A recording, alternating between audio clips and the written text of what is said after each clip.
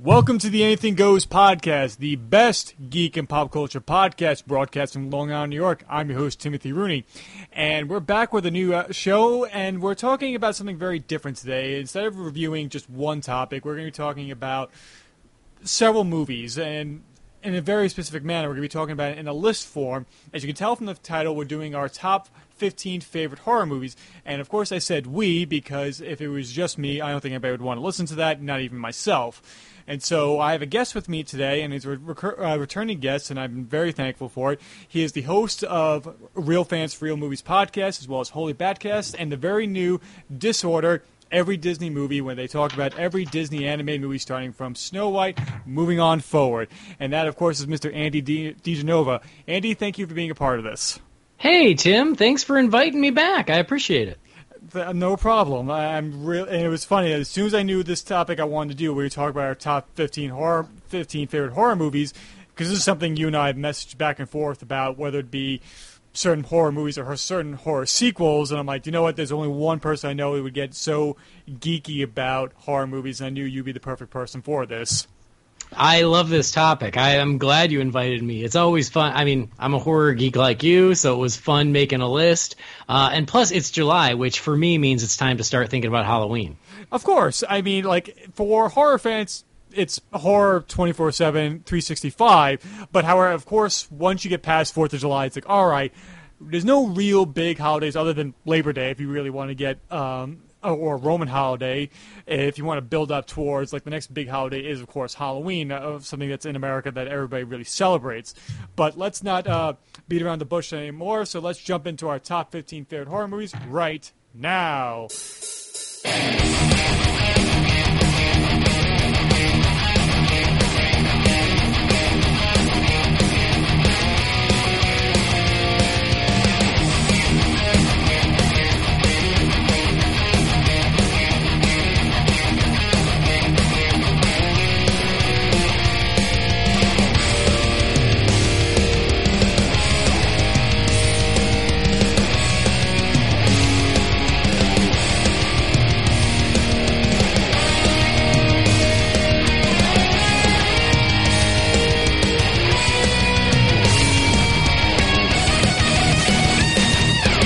Okay, before we actually talk about our 15 favorite horror movies in general, I thought about this actually earlier today, and something that I thought you would be interested in talking about is, like, why do you think people like us are attracted to horror in the first place, and what initially drew you to horror movies specifically?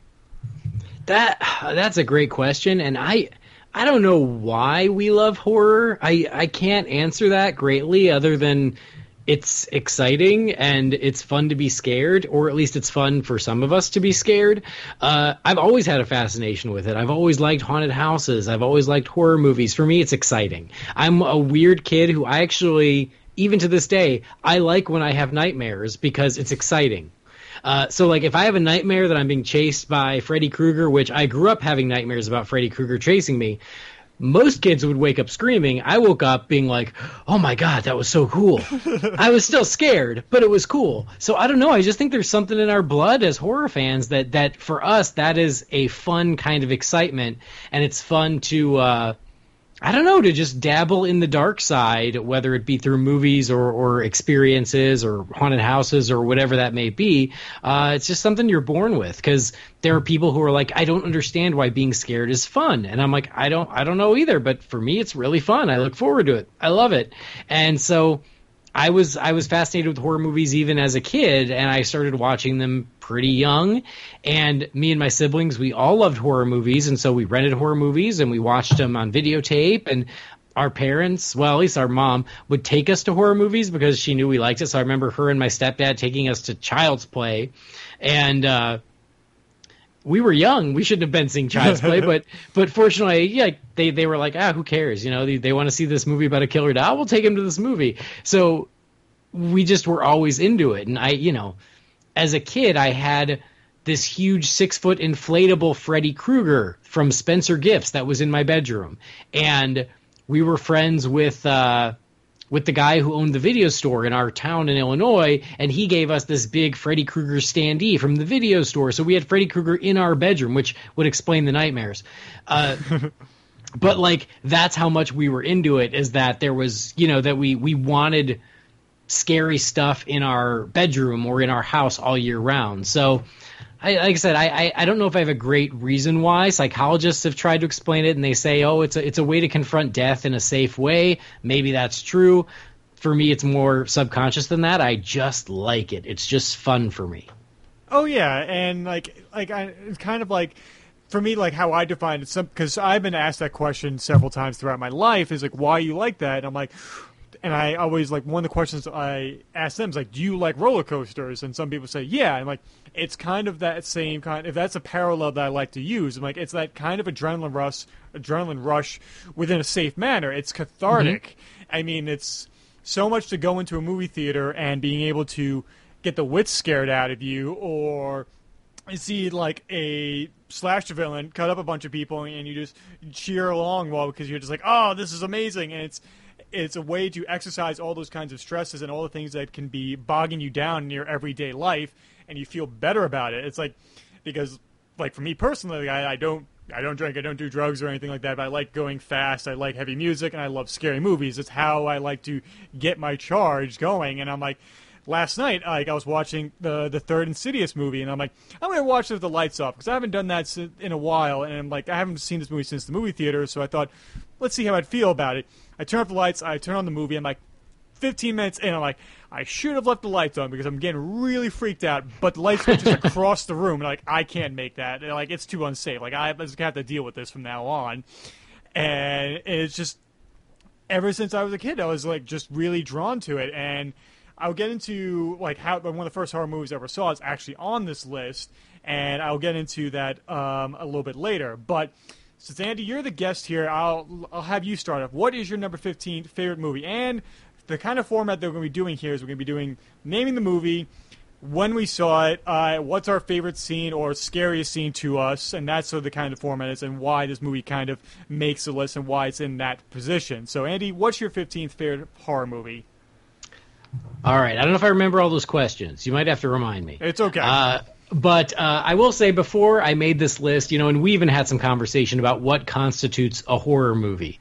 Yeah. And that is, of course, up for debate. So there are certain movies that I absolutely love that, for me, I don't really consider them horror movies, although other people might, and I can't say those people are wrong. It's just the way I interpret it. So a great example is Jaws. We talked about Jaws. Jaws is one of my favorite films of all time. It's in my top 5.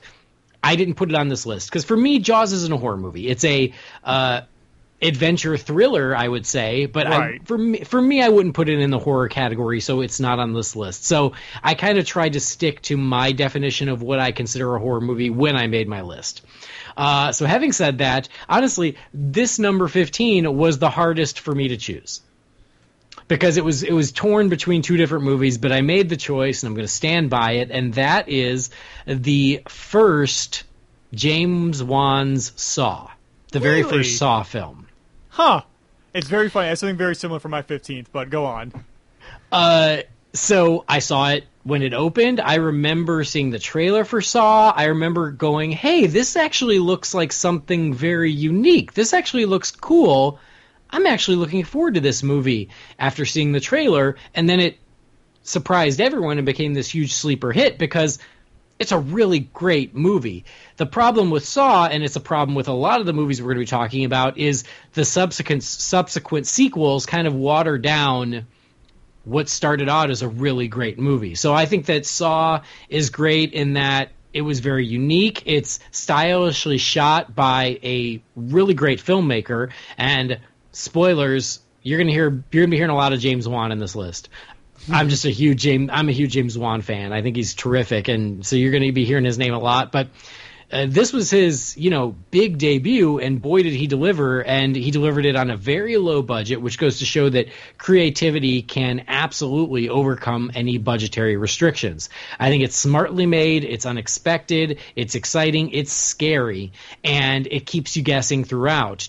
Not even just who is Saw, which of course is one of the big questions, but it's also How are they going to get out of this? What's the next clue, and where is that next clue going to take them? There's fun in that mystery aspect of Saw, and so huge kudos to them. And then you can't deny how it changed horror. And some people would say it changed horror for the worse. I think that some good came out of it and some not so good came out of it, but you can't deny that it changed the face of horror. And it all started with that little $1 million movie, Saw. It's funny because like two things that came to mind is like one, somebody coined this phrase. I forget in an article about James Wan that the man can't help but launch franchises. Yeah, that's very true. Whether it be Saw, whether it be The Conjuring and the Conjuring universe, whether it be the Annabelle movies that we have, the Nun, or the the Tall Man, or whatever the hell the weird creature that's in Conjuring 2 that's getting his own spin-off. And now he was part of the Fast and the Furious series, and now he's doing Aquaman. So the man just springs out film series throughout. Like that's what he does. And I also love the fact that like it was shot like you said, it was very low budget, and it was like maybe like 13, 14 days like shoot like under $1 million or like $1 million budget, and it's funny. There's one phrase I always keep in the back of mind when it comes to my own filmmaking. And it's from a person that you and I have, we have kind of like the similar opinion on, Rob Zombie. It was one of the commentaries, I think it was for House of Thousand Corpses. He said, limitations make you more creative. Or it was either that or the Devil's Rejects commentary. And which is true. I mean, you just kind of wish his output was more consistent with Devil's Rejects and rather than his other movies afterwards that were kind of like, yeah, you peaked kind of early there, guy. I mean, it is true. Limitations do make you more creative. I'm not a fan of any of Rob Zombie's films, if I'm going to be honest. So you will not be hearing his name on my list. But the point stands. And yeah, I mean, what James Wan was able to do on that budget and launch this franchise, and I think that he never meant to. You know, it was supposed to be this self-contained, grimy, scary little thriller. It's almost like Seven, but turned on its ear, you know, which I loved about it too. I thought it was really creative. So yeah, I love that first movie, and it's easy to forget how good it was because you start thinking about the endless sequels that, you know, James Wan and Leigh Whannell had less to do with. Right. So yeah, do you have any final thoughts you want to say about the first Saw? No, that's it. It beat out the other one just because I think of how much it did change the face of horror. Right. Well, awesome. And so moving on, so my 15th favorite horror movie is actually a movie that came out around very similar time to Saw, I think a year later. It's actually Eli Roth's Hostel. Now, I know a lot of people give Hostel flack because of the term torture porn, but if we go back to the first Hostel, a lot of the torture is really done off camera. It's a lot done with sound and everything. It's your own imagination filling in the blanks. And what I really enjoy about Hostel is that it's a slow burn for the first 45 minutes to an hour before any real terror comes on. It's just following these three guys back through Europe, and you feel of course the audience hones in on the character Josh because he's the nice guy out of what you kind of consider the frat boys that are going on this gallivanting through Europe, and you're like, man, these guys are a bunch of jerks. Why are we following them? And you think Josh is gonna be fine, but they pull a psycho and they kill him off halfway through the movie, and you're like, all right, I guess I'm stuck with these characters from now on. And it's one of those movies where, for me, that there was a lot of horror movies that were kind of handed down for me from older friends, older siblings, or everything, or just kind of by reputation. This movie came out when I was kind of a burgeoning horror fan, and it really unnerved me. And it was kind of it's one of those things I know I'm going to be going, hopefully within the next year, to be going to visit Europe for vacation, and this movie's in the back of my mind. And my favorite scene from this movie is actually none of the torture itself, but it's actually, I believe, the character Paxton's trying to get out of the facility where this is going on, and he runs into the American businessman who presumes that he was another guy who just killed another person and asks about all the gory details, and you're like, okay, this guy's more frightening than any other devices we just saw, is because he's just completely unhinged, and you as an audience member feel very uncomfortable, as well as the ending where the Paxton gets the the Dutch businessman gets his comeuppance from him, and you as an audience member just end up cheering at the end, and that's why I really enjoyed the first Hostel. Second one I enjoyed the minutia that it kind of explores, but not as effective as the first one. Nice. I enjoyed the first one. I honestly have only ever seen it once, but I remember liking it. And you're right, it takes its time. It's kind of like, if I remember correctly, it seems like the first half is kind of like raunchy teen comedy, and then it takes a turn into dark horror, torture, and whatnot. But yeah, I enjoyed the first one. I kind of enjoyed the second one too. If I'm being honest, they were both okay. They're not in my top 15, but I enjoyed it. Yeah, I mean, like, it was because I really enjoy Eli Roth's work. I know he's a kind of controversial figure amongst, like, movie fans. I did think he's just he got in with, like, an okay movie with Cabin Fever and just became buddy-buddy with people in Hollywood, and that's how he had his careers go on. But if you look at his career overall, like, he's done a lot of stuff independently, and his, like, first real big studio movie is not coming out until this year, which is the Death Wish remake with Bruce Willis, which I'm curious to see, but we'll have to wait and see what happens with that. And so, Andy, what's your number 14 favorite horror movie? Number 14, I chose for pure, unadulterated fun, but it's also a really good movie in its own right. And it's one of many sequels I'm going to talk about, because it seems like horror, I guess one of the pluses of horror is because they make so many sequels, sometimes those sequels end up being pretty darn good.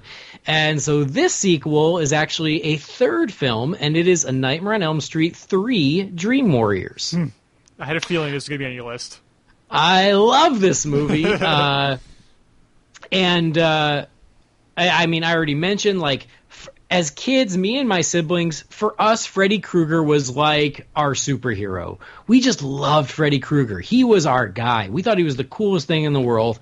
And this was one that we owned on VHS. And so we watched Dream Warriors over and over and over and over again, and we loved it. And what I loved about it is that it was a Nightmare on Elm Street horror movie, but it also was kind of a superhero movie, because all these different interesting characters end up coming up with superpowers. And so I used to draw comics of the Dream Warriors going on adventures and whatnot, because I thought it was like such a cool little, like, superhero team taking on Freddy Krueger. So aside from it being just a great sequel to the original film, and you get the return of Nancy, which was sorely missing in the second film, you get to meet all these new characters you can care about. And they push the dream conceit a little bit further and just have a little bit more fun with it and really blow up the world. An argument could be made that this is when Freddy starts going too far into comedy, and he does, but some of those lines are so great, I can't be too mad at them. No. Like, welcome to prime time. I don't know, do we swear on this? I don't know. By all means. Yeah, welcome to prime time, bitch. Like, yes, it's funny, but man, it's a great line. So he still is funny in this one, but he still remains scary. He's still a threat, and I love the new characters. So yeah, for me, Nightmare on Elm Street 3: Dream Warriors is one of the best horror sequels, because it really builds on the first film and adds to it and enhances it, and I think it's great. Yeah, and it's funny because I always have Dream Warriors, the song by Dokken, in part of my exercise playlist, and that pops up every now and then. And I'm just like, and I can't help but just think of of course, the line "Welcome to Primetime, bitch," or whenever I forget the super punk chick when she's like, "In my dreams, I'm beautiful," and she pulls out the switchblades, and it's just so many moments throughout Nightmare 3 that I really enjoy. And somebody who's not a Nightmare on Elm Street fan looked at the entire series, he's like, so which ones should I watch? And I'm like, all right, if you want to break it down, if there's only if you had to watch a few of these movies, that you watch 1, 3, and Wes Craven's New Nightmare. I feel like those the only if you had to only watch the 3 from that series, those 3 would be the ones. Yeah, I think that. Yeah, I can't really disagree with that. If you're gonna watch it, you've got to. I'd even go with just 1 and 3. I like New Nightmare, but it's it's different. It's not necessary the way, but yeah, I mean, if you're just gonna stick to them, you can do just a 1 and 3. I like the whole franchise just because I like Freddy Krueger, but I think that the best movies are indeed 1 and 3. Yeah. And didn't actually Freddy become a superhero in Part 5 at one point? He did, but that's where it's pushed just a little too far. It's just a little bit much. It's fun, but yeah, like one of the kids, he's a comic book artist, and so in his dream, he turns into his own superhero, and then Freddy turns into a superhero before he kills him. That's where we've gone full on cheeseball Freddy Krueger. Yeah. So like good choice right there. And so for my number 14, like I wanted to have at least one international horror movie on here. And I'm just like, all right, do I choose, like, I was thinking, like, in my back of my head, I'm like, all right, do I choose, like, Peter Jackson's, like, Dead Alive / Brain Dead, or do I choose something from South Korea or Japan? And I'm like, no, let me go Italian. So Dario Argento's Bird with the Crystal Plumage, which was his first movie. It was kind of like the prototypical, like, giallo film. And the reason why I really love it is because it's like, one of the things that Dario Argento was kind of, you could say, criticized early in his career is he was kind of like an Italian Hitchcock, but I don't see that as a bad thing. I think because he uses how Hitchcock's techniques in that first movie, and it's all about a wrong man who saw something he shouldn't have, and kind of became a template for a lot of his movies, and it's just told with so much style and so much finesse. For a first-time feature filmmaker, it's really impressive, as well as Ennio Morricone's score, I think, is beautiful and haunting. And, like, hell, even Tarantino ripped the score off a little bit for Death Proof at one point. And so, yeah, so I was like, all right. And I almost went with, like, Lucio Fulci Zombie. I'm like, no, let me do one Argento film. So, yeah, if you haven't had a chance to see it, I'd say highly recommend it.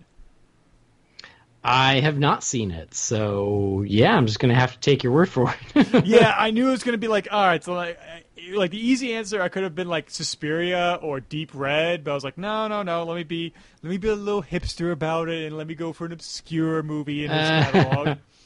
As I push up my Buddy Holly glasses and drink out of a mason jar and go to Williamsburg, etc., etc. Perfect. All right, so moving on, what is your next horror movie on your list? Number 13. This is another sequel. Ooh.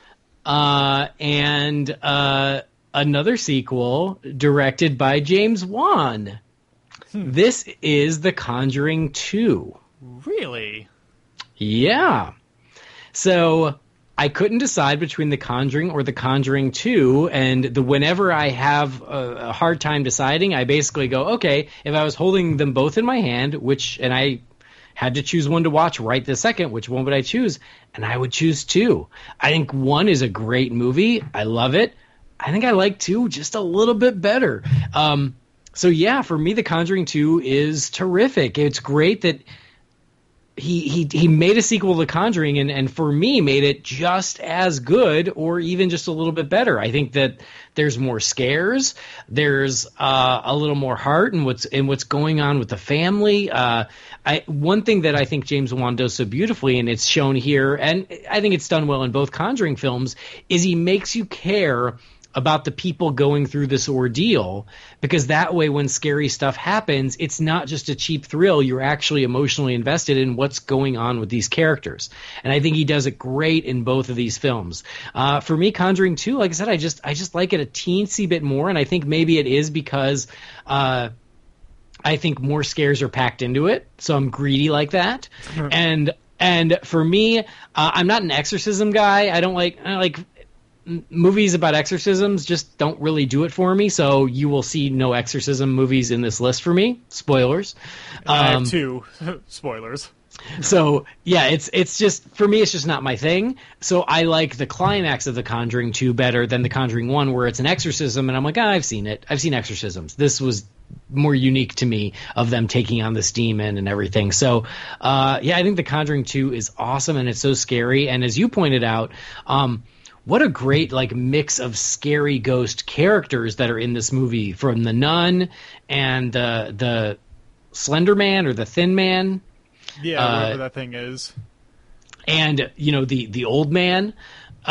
There's a lot, and that's something I think James Wan does in a lot of his movies, is he gives you a variety of scary characters to mix it up so it never gets stale. And I thought The Conjuring 2 is great. Plus, bonus, it's a Christmas movie, so you can watch it at Christmas time.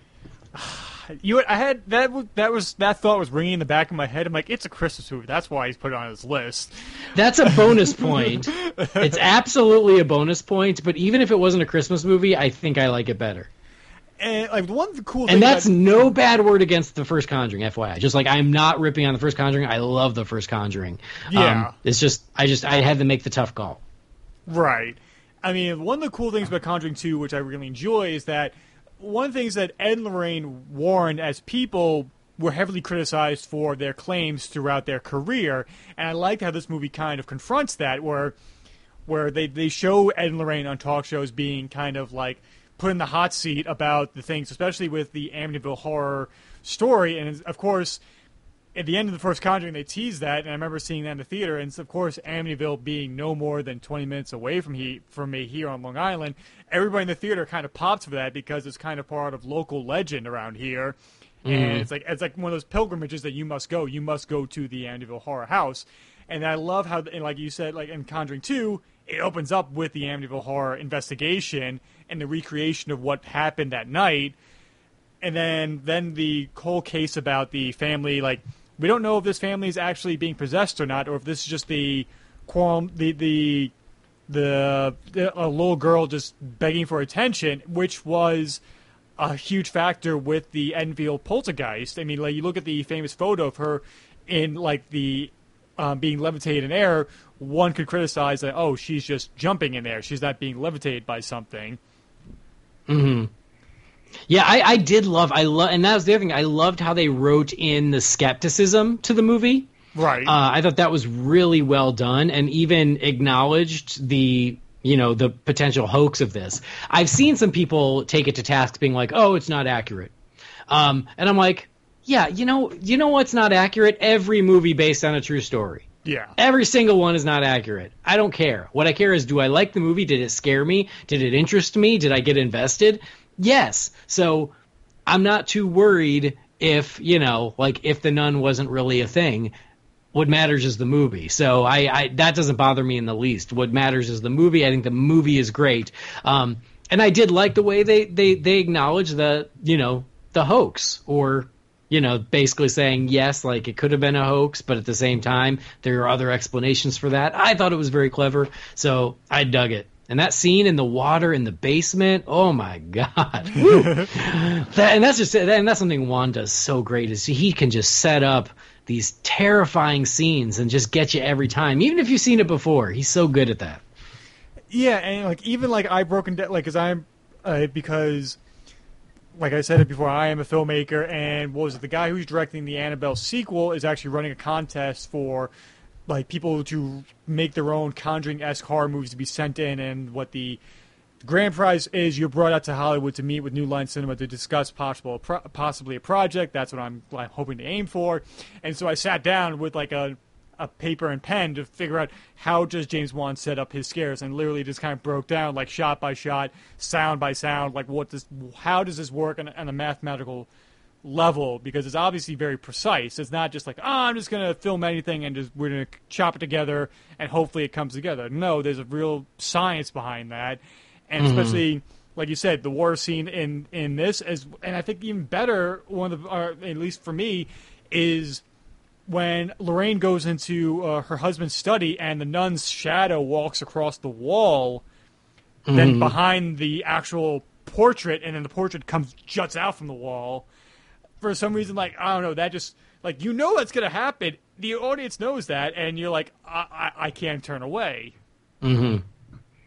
Yeah, no, I agree. He knows how to build suspense. He knows how to pay it off. And you're right. Like, if you want a master class in how to scare people with a film, James Wan should be your professor. Yeah. Study his movies. So I'm glad you like The Conjuring 2. Some people were like let down because the first one became such a breakout hit. For me, I was like, no, it delivered. It's just as good as the first. Gotcha. All right. And moving on to my number 13 on the list, it has to be, like, I kick myself for it because I didn't have this on the list before, but it's John Carpenter's The Thing. And the reason being is because it's one of those movies when I saw it when I was in high school with friends. It was like heard about it from my friend Renee's like older brother, like, oh, you got to watch The Thing. My friends and I had a sleepover watching it in his basement, and the scene that really clinched it is the defibrillator scene where and it just the chest opens up and then the chest closes down on the doctor's hands and he rips them out and then the monster comes popping out of it. After that, I was like, all right, and I'm actually wearing my John Carpenter's The Thing t-shirt right now. I was like, you know what, I need to wear a horror t-shirt today just because of the occasion. I'm like, and I'm going through my t-shirts. I'm like, oh, The Thing. I'm like, this is perfect for today. And it became such an important movie to me is like, even when I was up at college, it was a stormy night because of upstate New York. Of course, we're going to have terrible winters. My friends are like, we don't want to, there's nothing on TV and there's no sports going on right now. What should we watch? And I recommend, hey, let's watch The Thing. And they're like, we've never seen it before. I'm like, oh, all right, guys, turn off the lights. We're watching The Thing. And we loved it so much. And it was kind of like I was able to sit in the back of the suite and have all my friends in front of me and just not just watch the movie, but watch their reactions and watch how the tension built on their body language and faces, just seeing like, oh, just wait for what happens to that dog. You think you like that dog now, just wait. And then it became such a part of our kind of our popular culture, at least amongst my friends, that when we started our deck hockey team up at school, we named our team the Alaskan Flamethrowers. We were trying to get Antarctican Flamethrowers, but we couldn't get Antarctica on the T-shirts we got, so it was like, all right, we're going to have to go with Alaskan, so because it was close enough. And so The Thing became just a huge part of our lives at college and still remains to this day. That's awesome. I'm not ready to talk about this movie yet.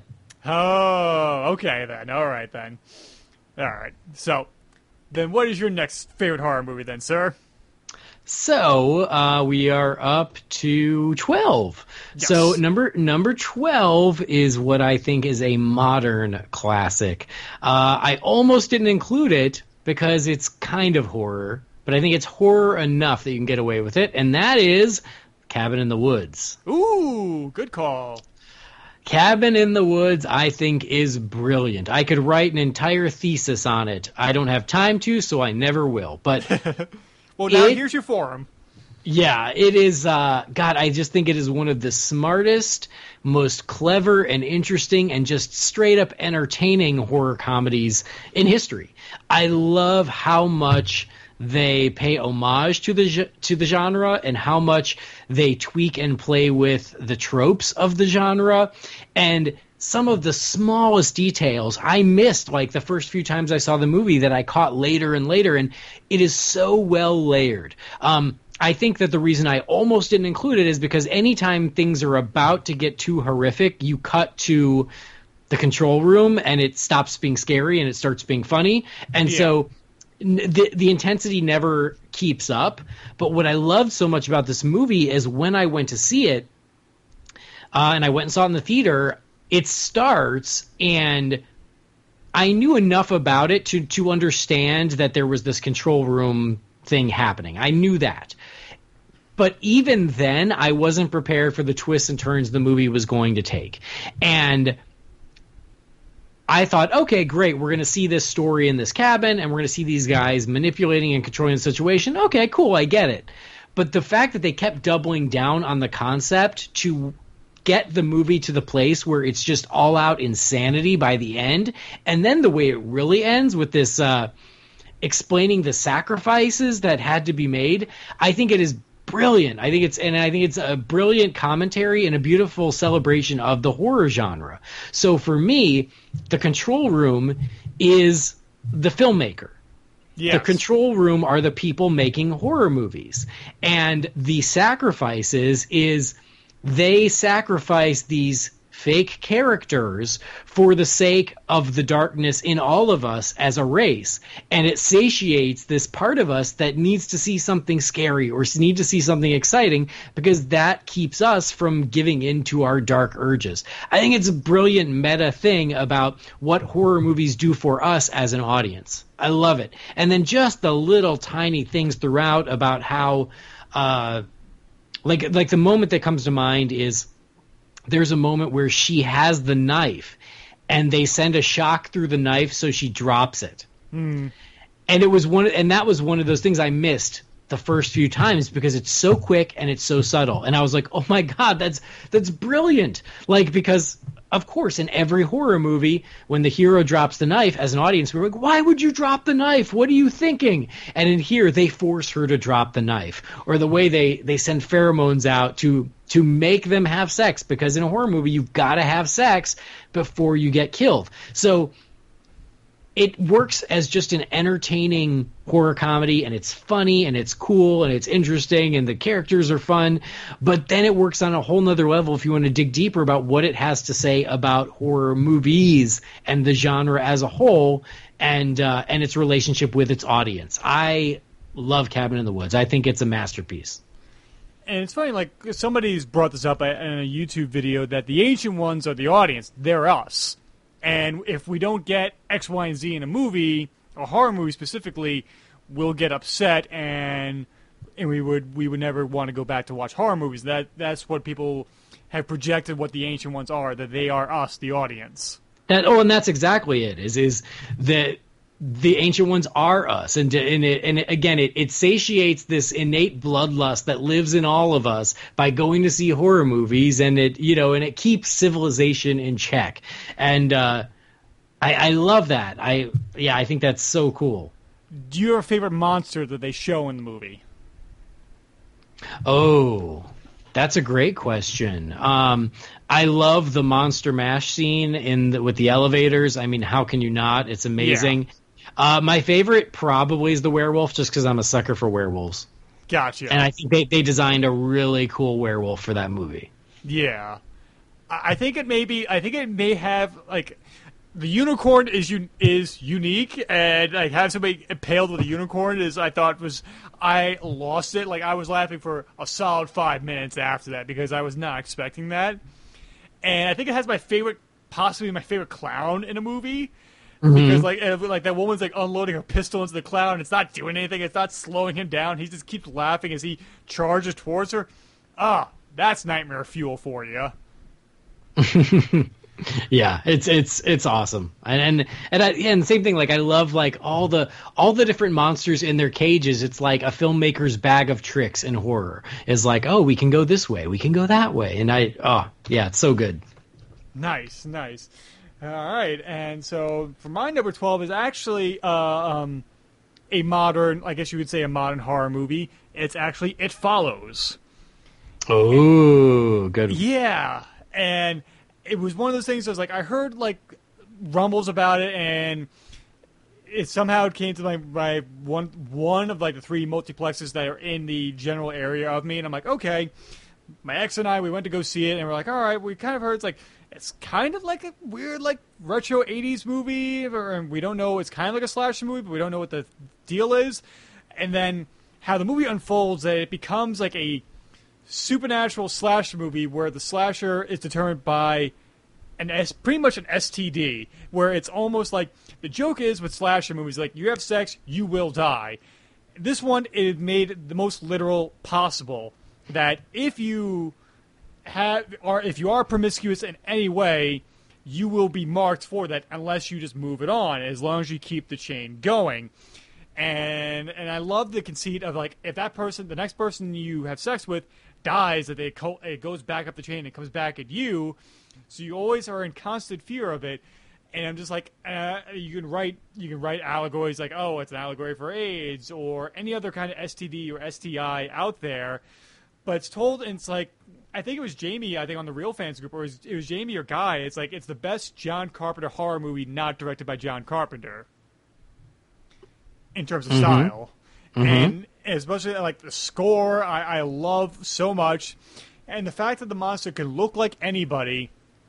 And my favorite scene is when the friends are out at the beach thinking they're safe, and you hear somebody, in the water, but you don't see them, and you see one of the girls, like the main character's friends, like walking up to him, and you're like, all right, yeah, she's just walking up to her, and then you realize in the foreground, the friend is actually in the water, and you realize that's not her friend behind her, that's the monster, and they're completely unaware of it, and she's the only person who can see him, and I don't know, just like the rules that they set up and how they play out, and it's told with such finesse that I can gush about it for another hour, so I'm going to stop right now.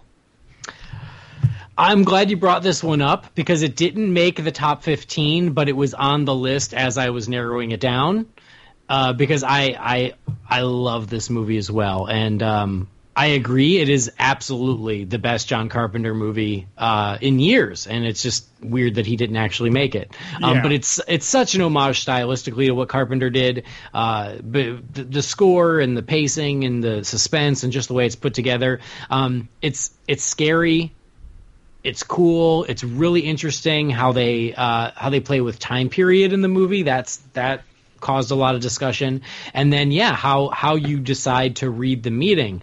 I don't think it's about STDs personally. I think it's about our own mortality. I think It Follows is death, and no matter what you do, eventually it's going to get you. And I think that the movie is about the end of childhood. These characters are no longer children and they're about to become an adult, and part of becoming an adult is realizing your own mortality. And it's going to follow you until it eventually gets you, and you just have to learn to live with it. And I think, for me, that's how I read the movie. But it's beautifully directed, it's beautifully acted, the music is terrific. I love that they didn't over-explain the monster or creature or ghost or whatever you want to call it. I love that you get the rules, but they don't tell you what it was or where it came from, because again, it's life. At least that's again the way I interpret it. So I love this movie. I'm glad it's on your list, and it just missed mine. Do you think the main characters kill themselves at the end, let themselves be taken over, or do you think they just acknowledge the fact that it's always going to be there with them? I think it's the latter. I don't think they kill themselves. I think the whole movie is about learning to live with the knowledge that you're not going to live forever. Right. Okay. All right, because I never thought of it that way, but that, as you saying that out loud, I'm like, that makes sense. But then just the idea of oh yeah, our own mortality. I'm just sitting here, I'm like, oh yeah, and contemplating my own mortality. Like, wow, thanks, Andy. Well, and I also think down there. I live with it every day of my life, and maybe it says more about me than the movie. But I also think that's what sex means. Is it's another rite of passage from childhood to adulthood is sex, and I think that's where sex comes in. The fact that sex is what passes it on. Again, I think STD is too easy, and I think that there's not a lot more there as an allegory for STD. But I think that once you have sex, it's another threshold into adulthood, and then you understand that it's following you. Right. And I could break down the whole movie with all these other examples of things that that support why I think that's the case, but we have 11 more movies to talk about, or right. 22. And it's funny because like you saying, it's kind of a mixture of time periods. It almost seems like the Napoleon Dynamite of horror movies, because you don't know when exactly it's taking place, because it's a mixture of weird clothing and technology that's going on at the same time. Yeah, exactly. And because it's oh, you think it's retro, but then the one female friend looks like she has a kind of a Kindle thing, but it's actually a seashell, and you're like, wait, how does that compute when everybody else is driving the Oldsmobile that you see in Evil Dead? This doesn't make sense. Right. I know, it's really interesting. Yeah. But yeah, your next movie, sir? Next movie here is it's another sequel. Huh. And my number 11 is the classic sequel. It's another comedy horror, Evil Dead 2. Dead by Dawn. And it's another one. It was a little fuzzy because I'm like, it is very funny, but it's horror. I think you can really safely place it in horror. This is another one of those movies that we owned as kids, and me and my brother and sisters, we watched it over and over again. We thought it was the funniest thing ever. It's so wacky. It's so funny. It's so gory. When I was little, I didn't realize it knew it was funny. I thought it was just bad. I just was like, oh, this is so ridiculous. And then as a grown-up, you're like, oh, no. Sam Raimi knew exactly what he was doing. It's supposed to be funny. I think it is. It's one of the best horror comedies ever made. It is endlessly entertaining. Bruce Campbell is terrific as Ash. The monsters are great. The gore is great. The gags are great. And the fact that you end up with your main character cutting off his own hand and then having a chainsaw hand. How can you not love that? Like that's just so great. And yeah, I love Evil Dead 2. So it's right here at number 11.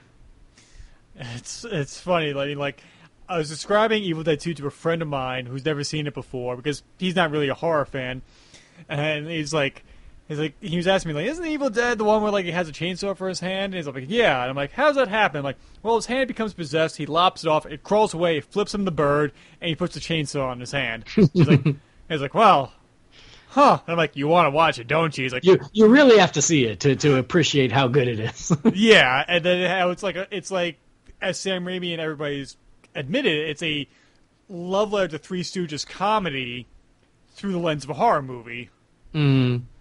And like all the pratfalls that Bruce Campbell does, and all like when the hand turns on him and it's trying to kill him, and smashing plate after plate over his head, and you're laughing, you're screaming, you're having a grand time watching it. Yeah, absolutely. It's genius. It's something that only Raimi could pull off. It's terrific. It's a classic. Yes, sir. And so, any final thoughts on Evil Dead 2, sir? No, love it. If you haven't seen it, describing it will not do it justice. You gotta see it. Evil Dead 2 is amazing. Yeah. All right, and moving on to my next movie, and it's actually another classic. It is Alfred Hitchcock's Psycho. Yeah, and I know, like, some people say it's not real. Like, some people say it's not really a horror movie. I'm sorry, this is a horror movie through and through.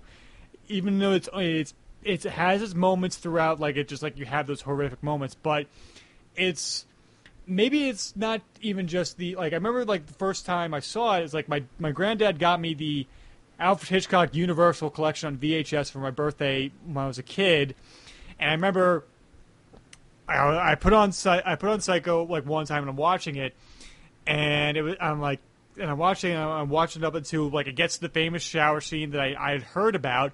Watch it, I'm like petrified, and then my dad's like, "Did you take a shower yet?" I'm like, "I'm not taking a shower for the rest of my life. How am I supposed to do that after seeing that movie? I'm sorry, it's gonna be Bast from here on out." And it's become like every horror movie, like every somewhat slasher movie, either good or bad, owes a little bit to this movie.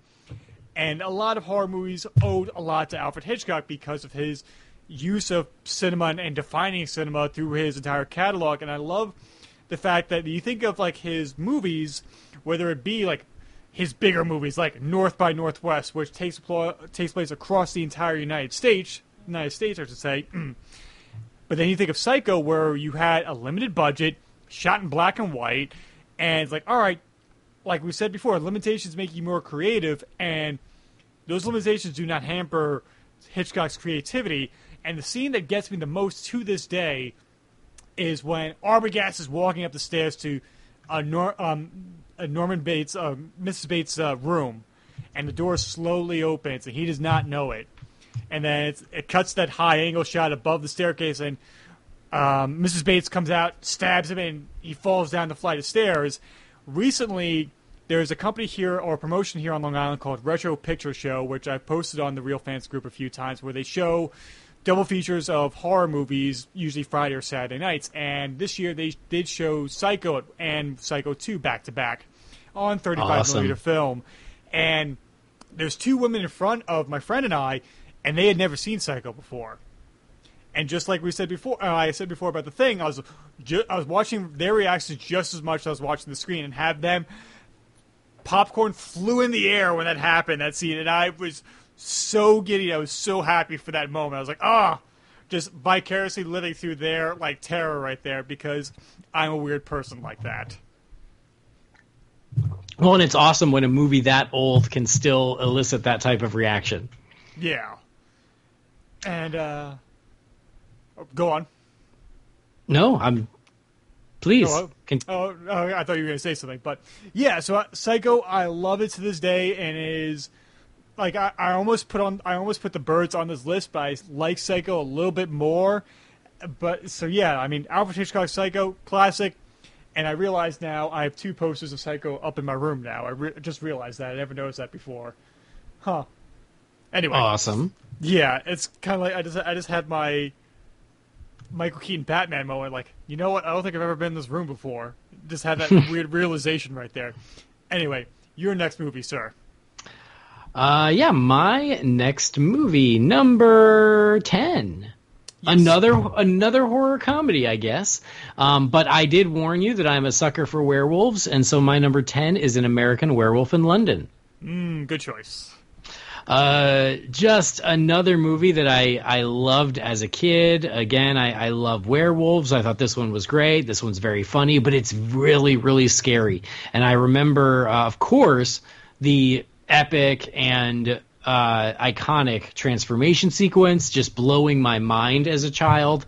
I also remember in the end when you see the werewolf and he's in the dark alley right before they shoot him, spoilers.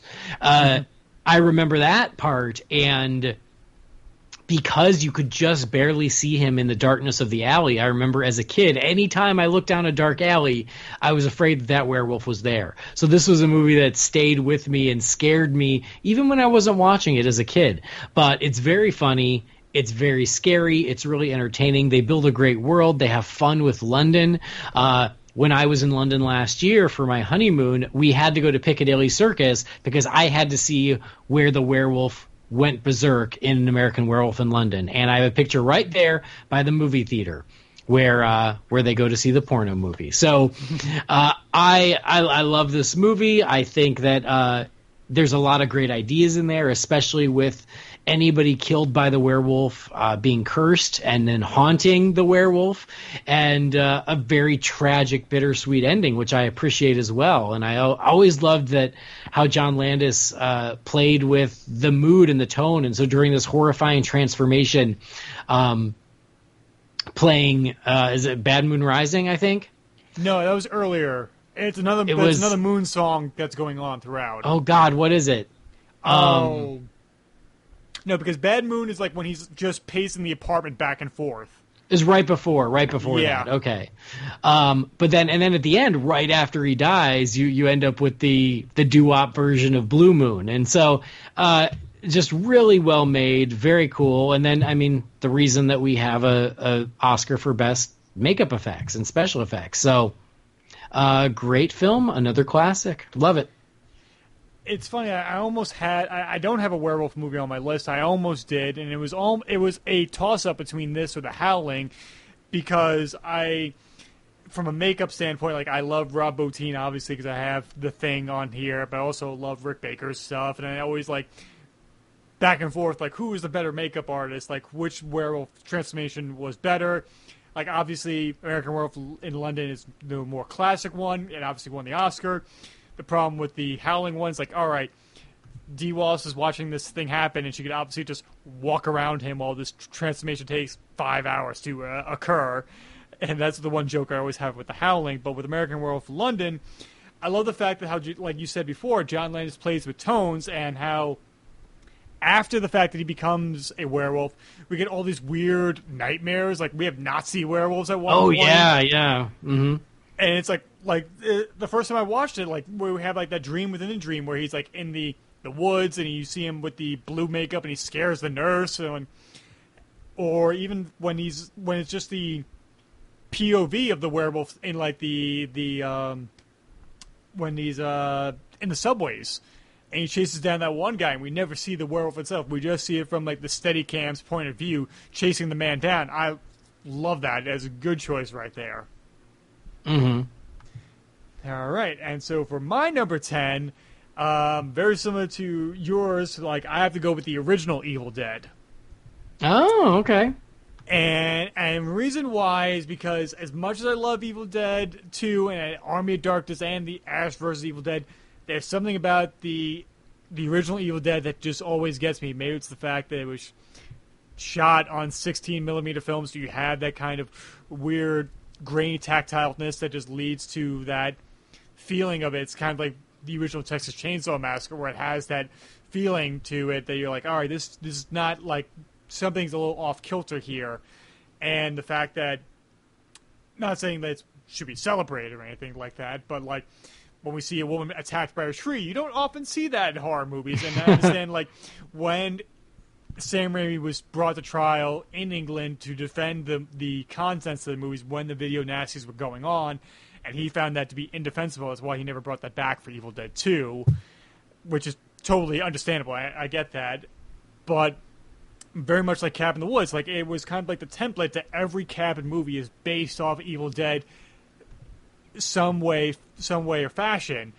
And my favorite moment is when Ash is the only one left alive and everybody else is starting to laugh and scream at him and he's starting to lose it. And like his girlfriend's like just like laughing over and over. He's like, shut up, and it's just hitting her with a shotgun and it's not doing anything, and he's going bonkers at this point. You're like, wow, like I don't know how I would lose. I'd probably lose it too. And I think probably another favorite moment is obviously the very end where he thinks he's fine and everything, and he's the camera come from behind the cabin, through the back door of the cabin, through the front door, and then takes him out. And then hey, you hear about it later on, like, yeah, we just strapped the camera to the motorcycle, and then we accidentally ran over Bruce Campbell at the end. Like, well, that's just goes to show you how safe Sam Raimi was with his actors to get that movie made. And then you see how Sam Raimi like developed here and how he took those skill sets to later movies, whether it be The Quick and the Dead or the Spider-Man trilogy. You think of Spider-Man 2 when they're supposed to be operating on Doc Ock to get the arms off him, and how the arms kill all the nurses and doctors in that room. And like that's pure Evil Dead right there, and I love that scene more and more every time I see it, now that I've become a fan of his earlier horror movies. Mm-hmm. Oh, yeah. I loved how there were those moments in Spider-Man where you're like, oh, Sam Raimi going back to his roots, which is awesome. Yeah, I enjoyed this one as well. I chose 2 over this one, but it's a good choice. I think it's definitely a little more scary than silly like the second. But yeah, I dig it. It's a good one. Oh, yeah. And I love how like the acting's a little cheesy at times, like a lot of horror movies are, but I love the moment where it's like Ash is like shaking his buddy Scotty, like, Scotty, we gotta get out of here. I'm like, dude, he's got a twig sticking out of him. Don't shake him like that. You're gonna hurt him even more. But of course, in the moment, it looked better on camera. But yeah, so Evil Dead, love it. And what is your next movie? What is my next one? It's another sequel. Jesus, man. Well, what can I say? Well, you asked me about sequels, but honestly, I think this is my last sequel. So, okay. Not to bust your chops or anything. I was just not expecting this many sequels to be on your list. So yeah, so I had Nightmare on Elm Street 3, Conjuring 2, Evil Dead 2, and then I think this is my final sequel. Okay. This one I love so much, and that is Wes Craven's Scream 2. Oh. I think Scream 2 is just as good as Scream. I think it is one of the best sequels ever made. I think it is so great how it is a horror sequel about horror sequels, and how much fun it has with that premise, aside from just being so incredibly intense and scary. I feel like everybody was so surprised and excited about the success of Scream that all of that energy can be felt in the sequel. It just seemed like everybody was operating at the top of their game on Scream 2 because they were all just like so excited about how well the first film did. And I think that it is great. I think that the set pieces in it are terrific. I like that it's packed with scares. I love the cast. I love the characters. I still get nervous, and it's probably the biggest sin of the movie, and I feel I'm conflicted about it because I think it's an amazing sequence, but it also is very sad, is Randy's death. Yeah. I always expected them to bring him back somehow because he's us. Randy is the movie nerd.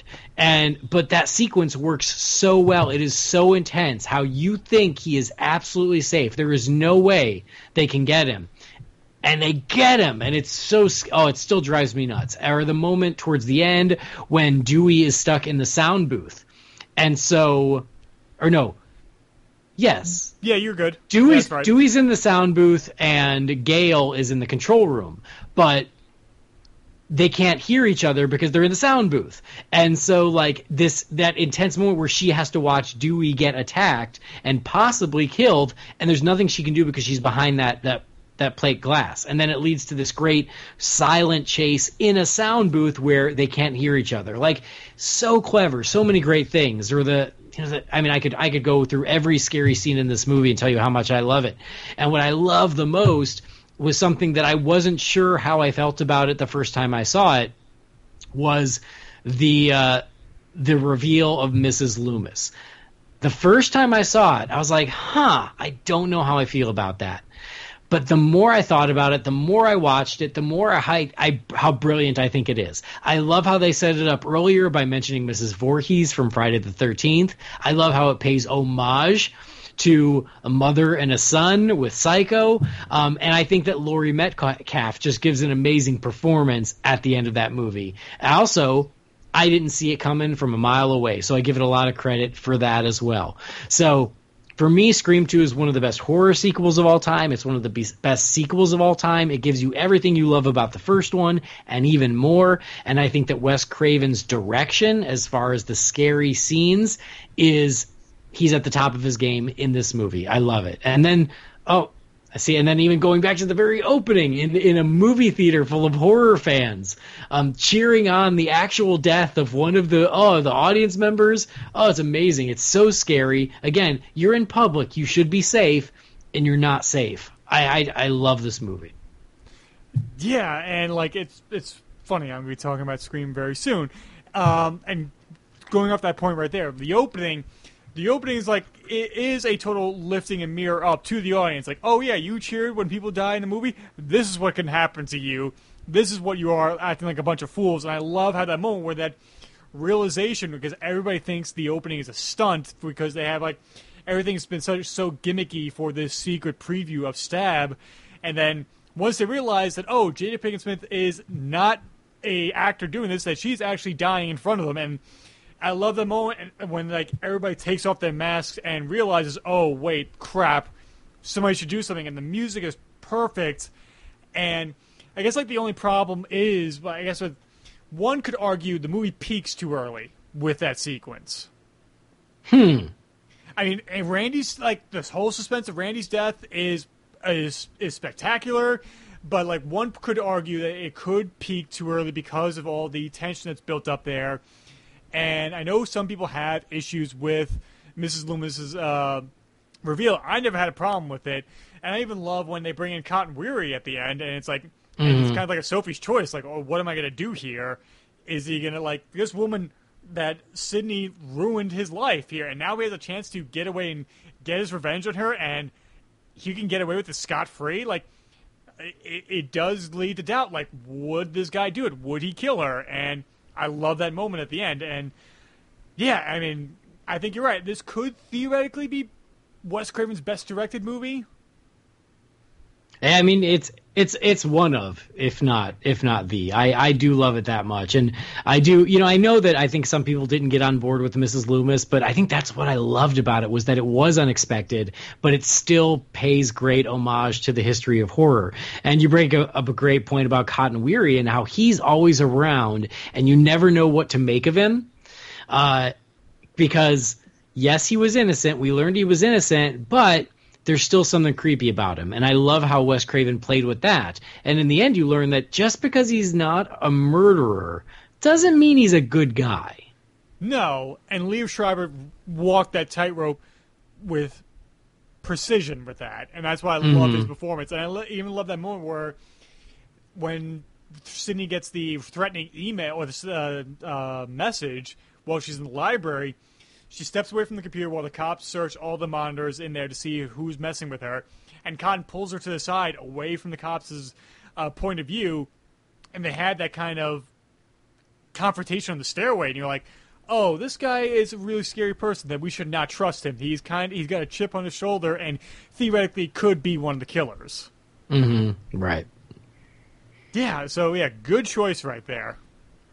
I love it. It's so good. And the conversation about sequels, it should go without saying, but it's amazing. The whole in the classroom earlier in the film, because what I loved about it was that whole conversation was almost verbatim to conversations I've had with friends over the years of like sequels that have surpassed the originals. And I love Randy's whole monologue about sequels ruined the horror genre. It's terrific.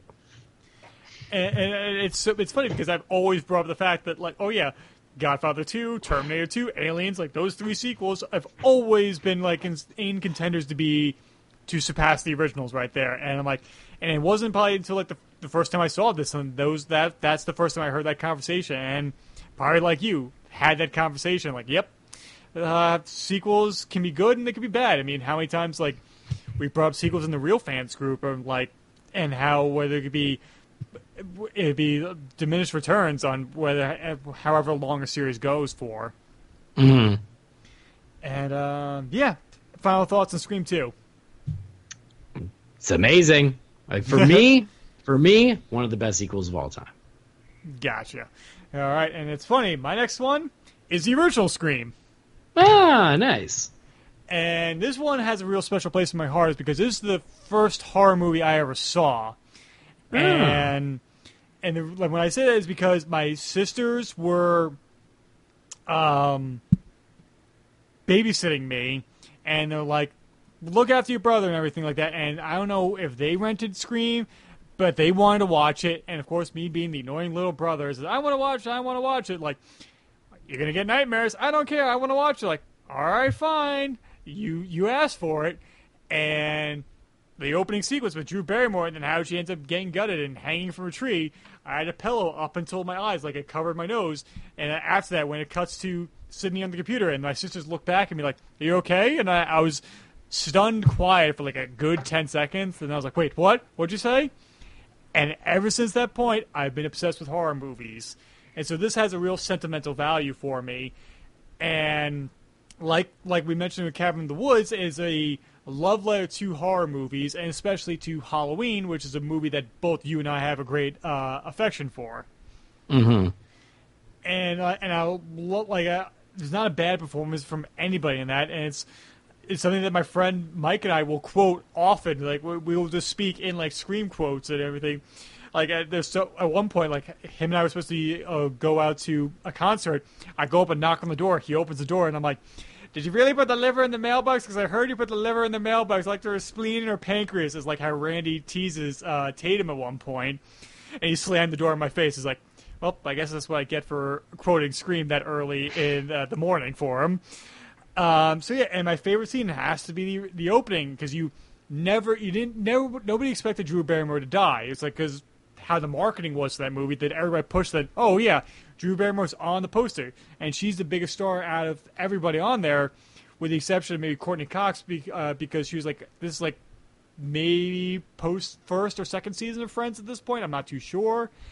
And you're like, all right, Drew Barrymore's gonna be fine, and you kill her off like that, and then you have the horror trivia, which is a game that me and my friends have played. They're like, all right, whatever obscure trivia when it comes to horror movies, something I've done is become part of who I am, and that's why I love Scream. And I know one of our listeners to this show and a friend on the Real Fans group, Justin Lee, he's obsessed with this movie, and I knew I would be remiss not to mention him when Scream was brought up.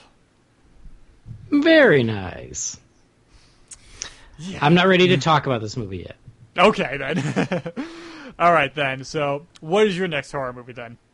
So, moving on to number 8, this is as classic as classics get, and that is George Romero's original Night of the Living Dead. Ooh. This movie is amazing. Truly a classic, truly a masterpiece. Created the zombie genre, and I remember watching it as a kid. I was on TV, I think, and getting totally sucked in. There was something about the claustrophobia of this group of misfits, all trapped in this house together, just trying to survive, that really, really grabbed me. And there was something so scary about that. Is like, all you've got is this house, and you have to somehow survive in just this house, and how the zombies just kept on coming. The fact that it was black and white just makes it that much cooler. You would think that as a kid, you're a little more resistant to black and white, but it didn't bother me in the slightest because I think that the movie itself was so strong and the premise was so strong and the directing was so strong that it didn't matter that it was old, which is what I would have thought when I first saw it. I just immediately got sucked in, and I just find it extremely intense, that feeling of being trapped with these people. I got to give a little shout out to the remake because I think the remake is great as well. I feel like it doesn't get enough love, but I think the remake is a great movie too. But I gotta hand it to the original because of its place in horror and just because of still after all these years, just what a great and intense and scary movie it is. So Night of the Living Dead. Nice, good choice there. It's funny, like this is one of the movies where it's kind of like a landmark part of my life. It was kind of like one of my old girlfriends, she came over, I had the house to myself, and I was like, what was it? Things became intimate rather quickly, and I had to put a movie on in the background. This is the movie I put on because she was a horror fan and everything like that. So this became kind of like a staple in my life. Like, oh yeah, this is where I was watching it during whatever. And it's one of those movies where once you become more aware of what it's done for the entire zombie genre, you're like, okay, wow, you see this. It's kind of like discovering the Beatles for the first time. You see where 1,000 ships were launched from it.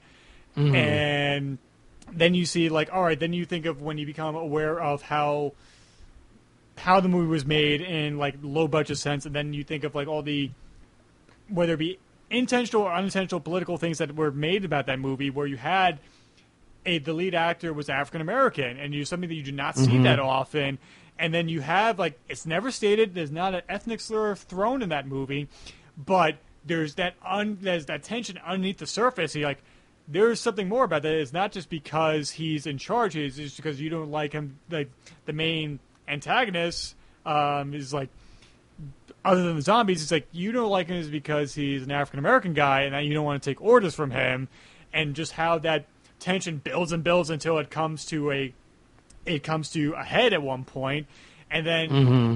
the main character, even though he was technically wrong, the basement was the safest place. Ironically, he didn't want to listen to that, and then you think he's going to be fine because the posse is here and the cavalry's just over the hill. We're going to be fine. Everything is going to be great. No. Bam! He's mistaken for a zombie. He is killed and he's dragged out with meat hooks in grainy still photography as the credits play. You're like, and you walk out and you end the movie wow, that was not how I expected the movie. You thought you were going to have a happy ending, and sadly you don't. And yeah, the ending is a gut punch. Because you want him to live. You want him to succeed because you've gone on this journey and you see everybody else fall by the wayside at that point. You're like, just give him a break. Hopefully he gets out of this, and sadly he doesn't. Mm-hmm. Yeah, exactly. And I mean, he's such a great character, and you're with him the whole time, and to see how unfair, it ends. It's heartbreaking. And that was one thing I loved about the remake was how they really drive home the point of the salvation was in the basement. And I feel like in the original it's not as strong because he still should have been fine. It's just they shot first. But yeah. In the remake, the keys to the gas tank are in the basement, and so it was more about how his own pride ended up killing him. Right. Yeah, and it's just. Yeah, the remake I really loved. Tom Savini directed the remake, correct? Yeah. Gotcha. Yeah, remake, I only saw it, I mean, once or twice. I need to rewatch it. Hopefully around Halloween I'll probably pop that in. But, yeah, so Night of the Living Dead, good choice, sir. Thanks. All right. Moving on to, this is what, number 8? I believe that's the number we're at right now? Okay. I needed to have at least one vampire movie on here, and there's only one choice for me, and it has to be Catherine Bigelow's Near Dark. And I know it's not a typical horror movie because the main character becomes a vampire at that point, and you go with this journey with him, and it's not like a scary, it's not like Lost Boys where you're fighting the vampires or Fright Night, but I'm a big sucker for Westerns, And I love when movies mix genres, and especially, and it's this kind of Western. It's not like a John Wayne Western. This is like a Sergio Leone spaghetti Western mixed in with a vampire movie. Like, all right, that alone, you got me. But then you have three of probably the best actors from Aliens in there with Lance Henriksen, Right. Bill Paxton, and Jeanette Goldstein. Like, all right, you sold me. It's gonna be perfect. And my favorite scene in the movie is when they go into the bar and they tear everybody apart, and you just know it's gonna happen as soon as they walk in there, and you're just like, these guys have no idea what's gonna hit them. And I love the fact the guy that they really mess with actually shows up in Terminator 2. He's the one whose clothes are stolen from by Arnold in that movie. Ah, okay. Yeah, and I'm because I didn't realize that until later. I'm looking, I'm like, why do I recognize him? And then pull up IMDb, and like, oh yeah, he was in Terminator 2. Okay, but yeah, and I kind of like the fact they never say the word vampire in it, and I just think it's a gorgeous movie, and yeah, I really dig it as a vampire movie, and I knew I had to have one on here, so that's my thoughts on Near Dark. Nice. I've only ever seen it once, and it was relatively recently, but I certainly enjoyed it. And the first thing I said, I was like, oh my God, it's a freaking Aliens reunion. That's amazing. But yeah, I remember liking it, but it's just not one that I grew up with, so I don't know it as well as some of the other ones. Gotcha. And it's funny, like actually in the background, there's a movie theater marquee that's actually showing Aliens at that point too. Oh, nice.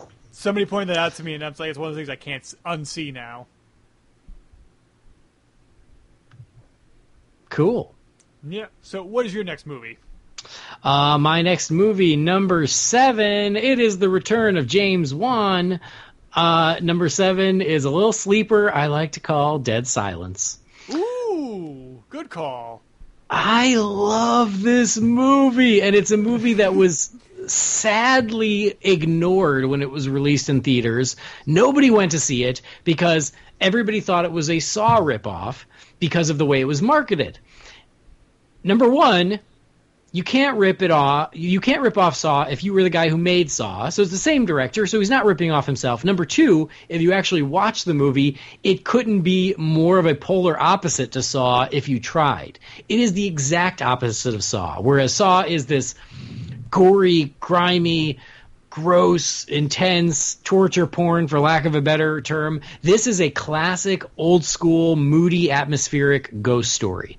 It's just an old-fashioned ghost story, and I love it.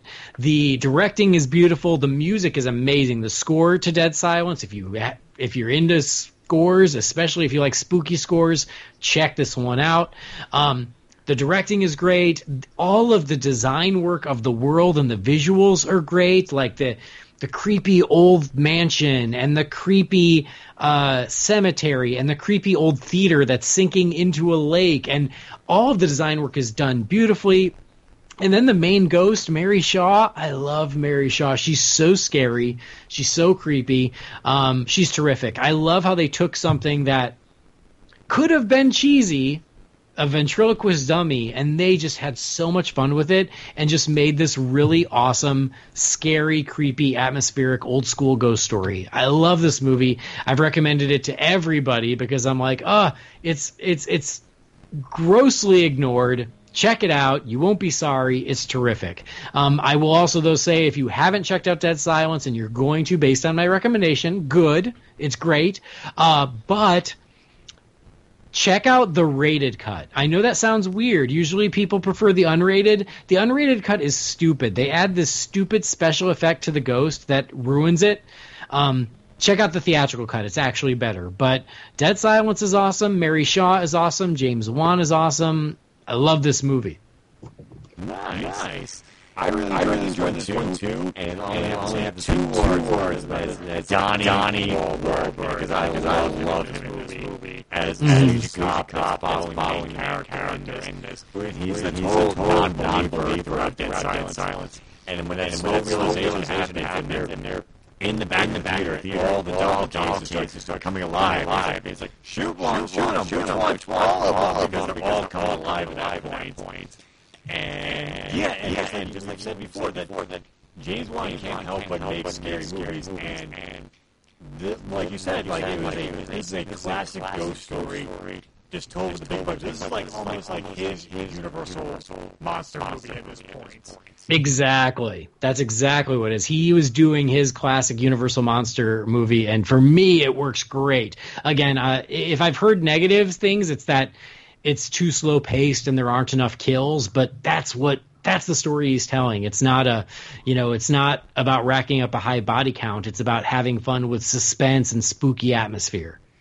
And I won't spoil it, but like the revelation near the end, you're like, oh wow! Like the first time I saw it, I was like, why didn't I see that before? And it's like, all right, now I want to rewatch the movie just to see how that happened again. And so you're not gonna be disappointed with that. So I also recommend Dead Silence. Awesome. Yeah, last year I was at a Halloween convention and Lee Wanell was there, and I had a chance to talk to him or asked him a question about Dead Silence, and he was like, he seemed embarrassed of it, and I was like, don't you be embarrassed of Dead Silence. Dead Silence is awesome. And he's like, oh, I'm so glad to hear you say that. Thank you. But yeah, he's James Wan's writing partner, and he co-wrote Saw, he co-wrote Dead Silence, he co-wrote The Conjuring, he co-wrote Insidious. Like they do the horror movies together, and I was happy I was able to tell him how unappreciated Dead Silence is. Yeah, and you kind of feel bad because it was like some people have written it off as like the sophomore slump for James Wan and Lee Wanell, and you feel bad for them at that point because you have a massive success with Saw and it turns into a franchise. It's like, all right, how the hell do you live up to that? And they do have something that's 180 degrees away from Saw, and people are like, it's not so good. And that's why James Wan went off to do Death Sentence to prove that he's not just a horror filmmaker. And I say, anybody who likes vigilante movies, check out Death Sentence. It's a great movie with awesome performances from Kevin Bacon and John Goodman. I highly recommend that. Excellent. That's like the only James Wan movie I have not seen, and I really need to remedy that. I'm a little embarrassed to admit it. I mean, it's like, I can almost put that on, like, I think it's based off the same book series that Death Wish was originally based off of, or it's based off the original book, and it's because a very similar premise where family member is killed, guy decides to take revenge on him, and to see Kevin Bacon go from this businessman to become like a monster by the end and becomes a cold-blooded killer, he becomes the Punisher at the end, and how I've never seen a bad Kevin Bacon performance, but he really crushes it in Death Sentence. Nice.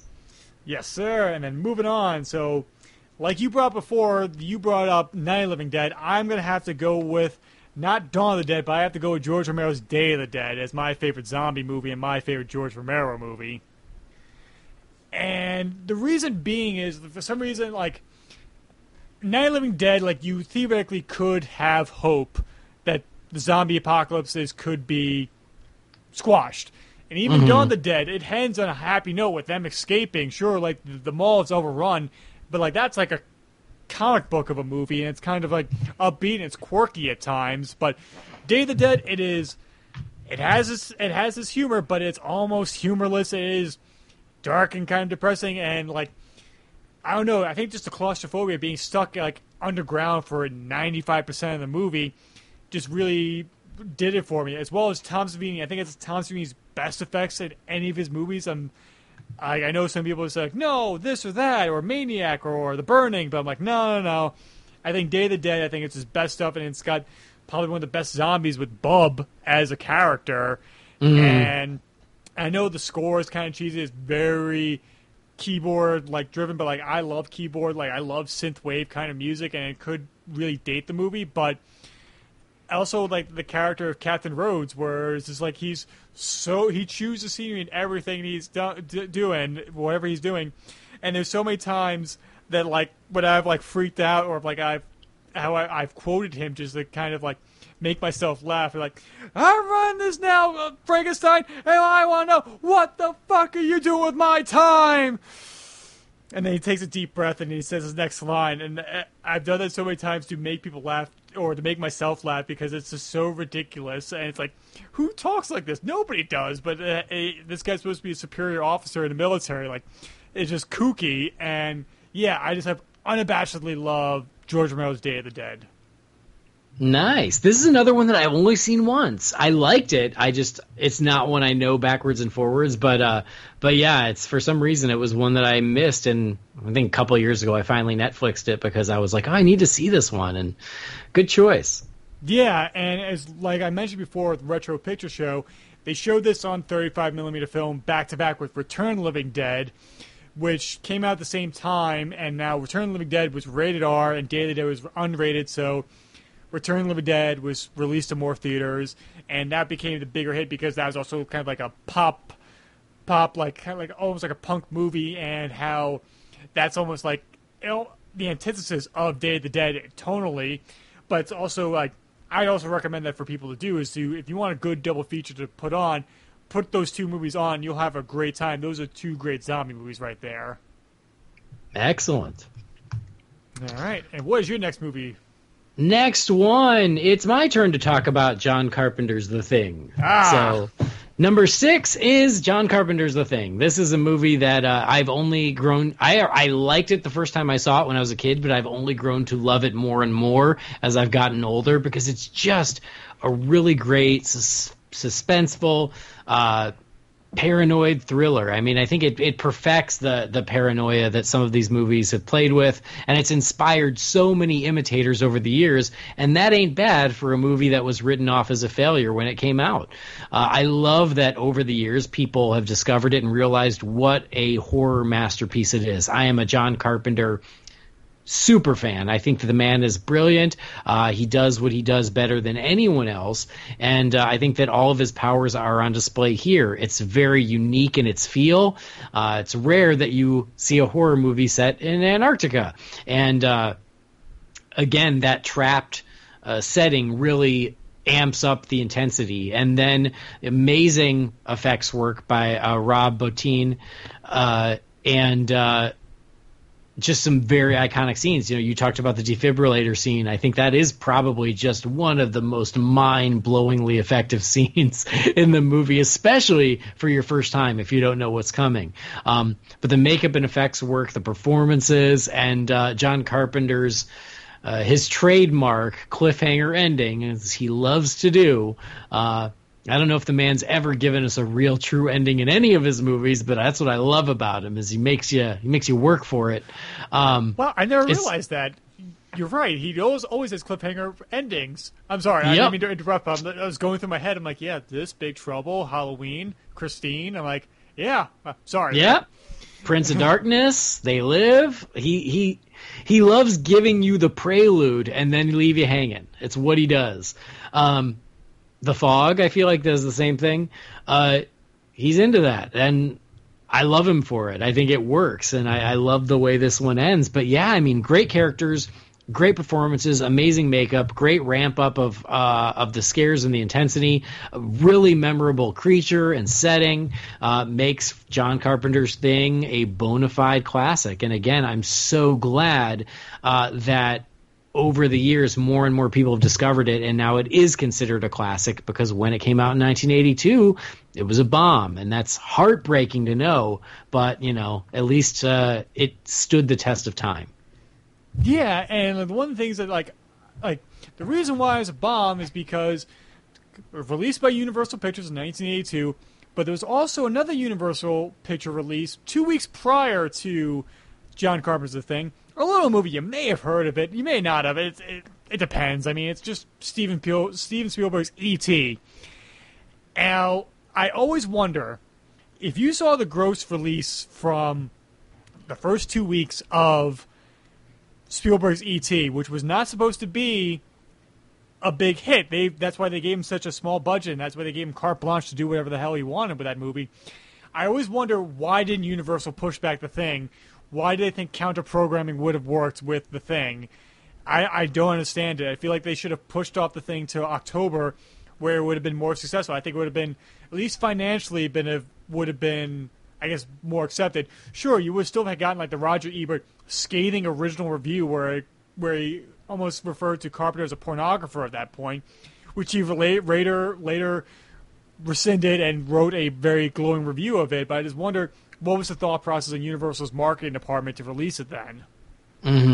Yeah, I mean, I feel like at a certain point you are locked in, and if it was just a couple weeks away, at that point they probably already spent so much money on promoting it that they figured, well, this is when it's coming out. But yeah, no one would have guessed that E.T. would have become what it became, and then unfortunately, people were in the mood for warm and fuzzy aliens and less murderous ones.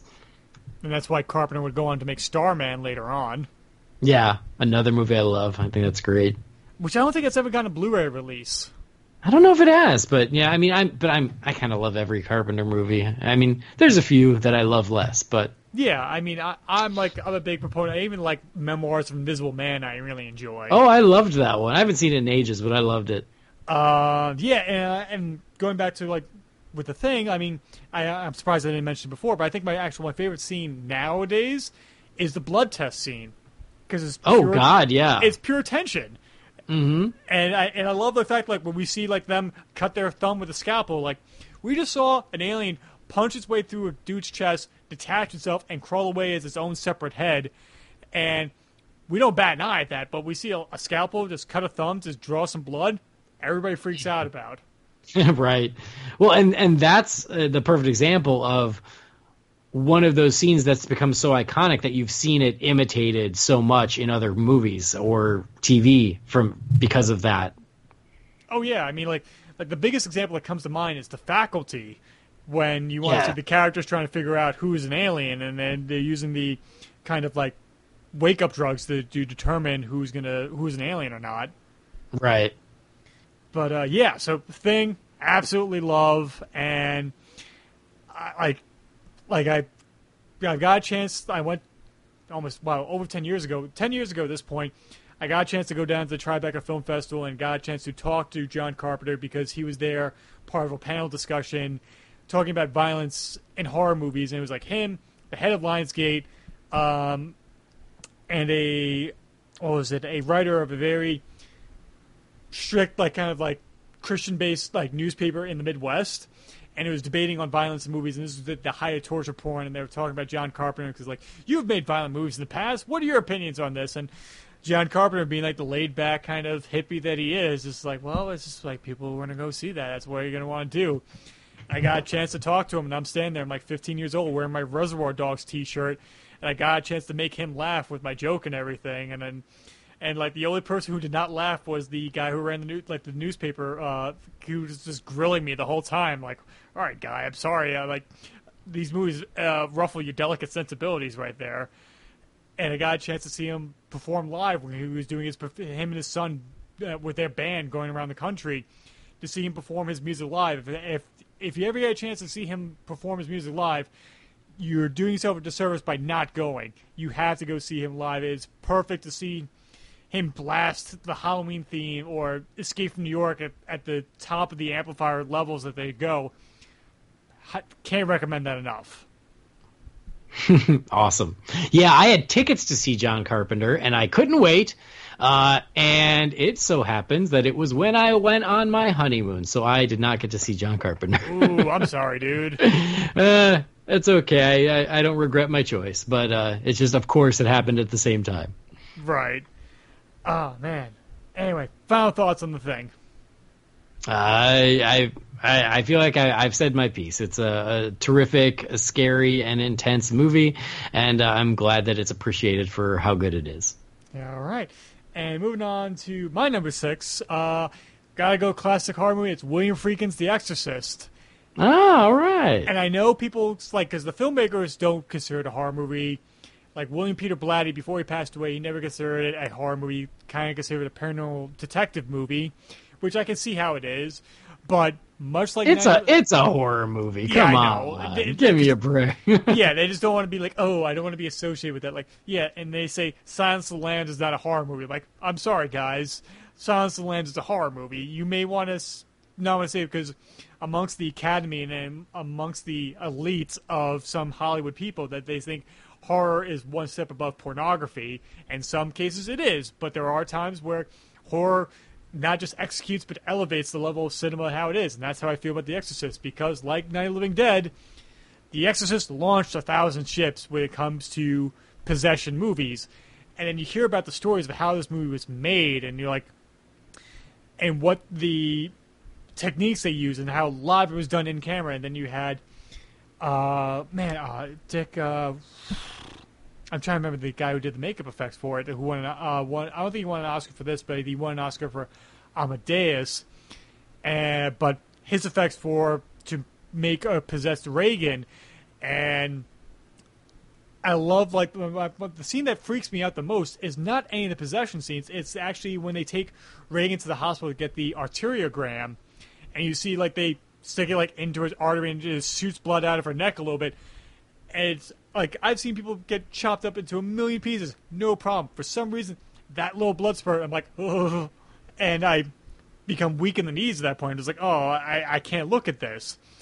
and when I saw this for the first time, like, because I saw it on TV, and it opened up with the Northern Iraq footage, and I'm like, why are we starting here? Like, what does this have to do with anything with the movie? But nowadays, I love the opening to The Exorcist. I love how it sets up. It almost opens up like how Lawrence of Arabia would open up, where we have, like, the big excavation. As I lose the ability to speak right there, I apologize.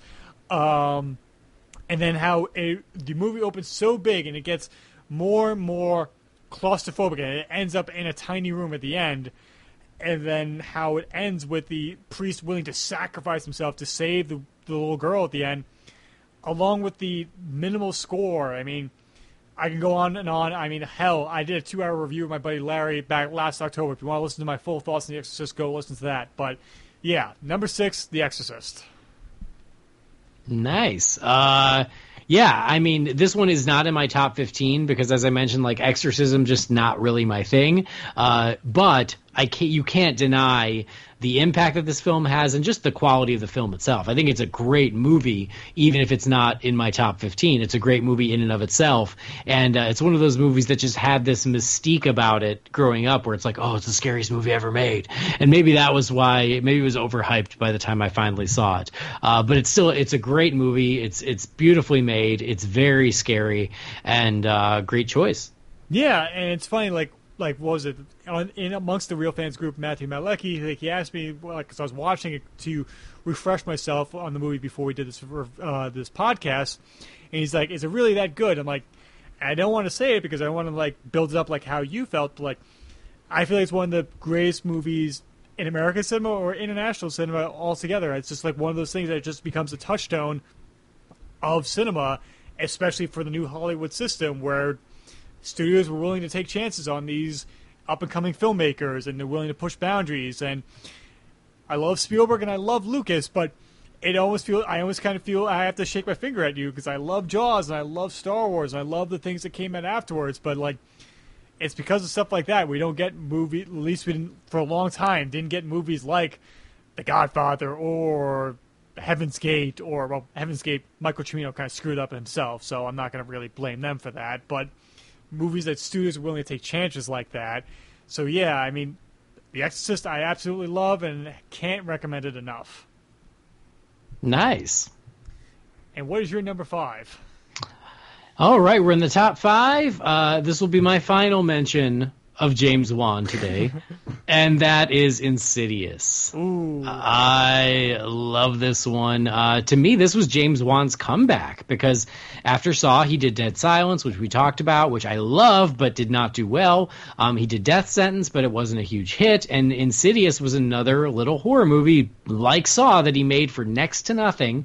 I think it was $1.5 million that he made it, and it already started generating buzz because they were showing it at festivals, and I got excited because I'm like, oh my God, James Wan's back with another horror movie, because of how much I like Saw and I liked Dead Silence, and it was his take on a haunted house.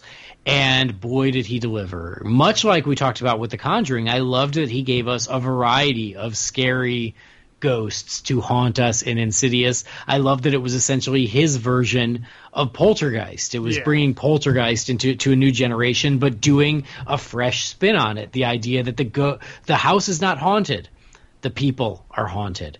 And I loved that, because so many times you watch a haunted house movie, you go, why don't you just move?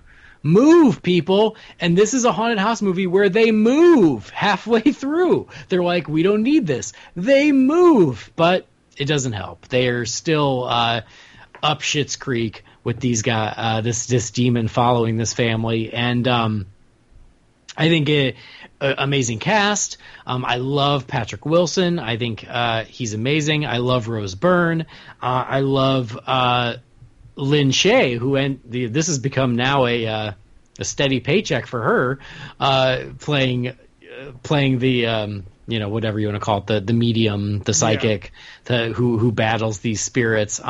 It's just a really, really scary, creepy, unique take on the haunted house genre. It works. The scares still work. I love how subtle some of the scares are, and that's another thing James Wan does so well, is you think you see something and you're not sure, but then you realize what you're seeing and you're like, oh God, that is definitely a big scary ghost standing behind that baby's crib. And there's great moments like that throughout. I love how low tech it is. The fact that these ghosts are just actors, but it works. And then it lost some people by them going into the further. For me, I thought it was extremely creative, and again, giving us something new that we had never seen in this genre before. And it worked because it became a sleeper hit. And now they're in the midst of making Chapter 4. I love all three of the first Insidious movies, but this one I think is the best. And it came out of nowhere and became a wonderful surprise horror hit in April of, what year was it? 2013 maybe? Or was it even older? I think it's 2011? No, maybe it's 2011. You might be right. Was 2013. Oh, God. 2010. Oh, geez. God, time flies. How silly. But yes, anyway, the spring of 2010, this came out, knocked me on my butt, and I think it is just, for me, it moved up the ranks. It's now my number 5 favorite horror film. Nice. I mean, this almost made the list. It was so tough to keep this off, but I do have another James Wan movie in my top 5. But like you, Patrick Wilson is like one of those actors. Like I've kind of like figured like there's like 3 like male actors I'll watch anything. It's like it's Jake Gyllenhaal, it's Joel Edgerton, and Patrick Wilson. If they're in it, I'll end up watching it because I can watch them act at anything. And it became like my love for Patrick Wilson started with this movie. And I remember the first time I watched it when I was up at college. My buddy Lee's like my buddy Lee wanted to show it to my friend Tom and I. And he's like, all right, you're going to really enjoy this. Like, okay. Turn up the lights. He puts it on. He gets a text like 5 minutes from the movie from his girlfriend. And he's like, all right, I'll be right back. Leaves the room. And we're like, just sitting there like, all right, well, he'll be back eventually. And both of us get sucked into it. And he shows up like, Lee comes back and there's like 5 minutes left in the movie. And I'm like, where'd you go? You left us watching a movie with this Darth Maul-looking guy chasing people around and he's scaring the crap out of us. And now I'm never going to be able to listen to Tiny Tim the Same again because of this movie. I blame you for that. And I loved every moment of that. And I like you said, like it's one of those things with like how James Wan sets up scares where you're not sure if you see exactly the same thing, or you're not sure if you just saw something. I love when they move to the second house and they're unpacking and you follow Rose Byrne throughout the house. Yes. And you see the kid in the corner. And the first time you don't notice him. But right. And you're not sure, and because they don't do like the music that goes, because they just let it play and you either notice it or you don't, but he's there.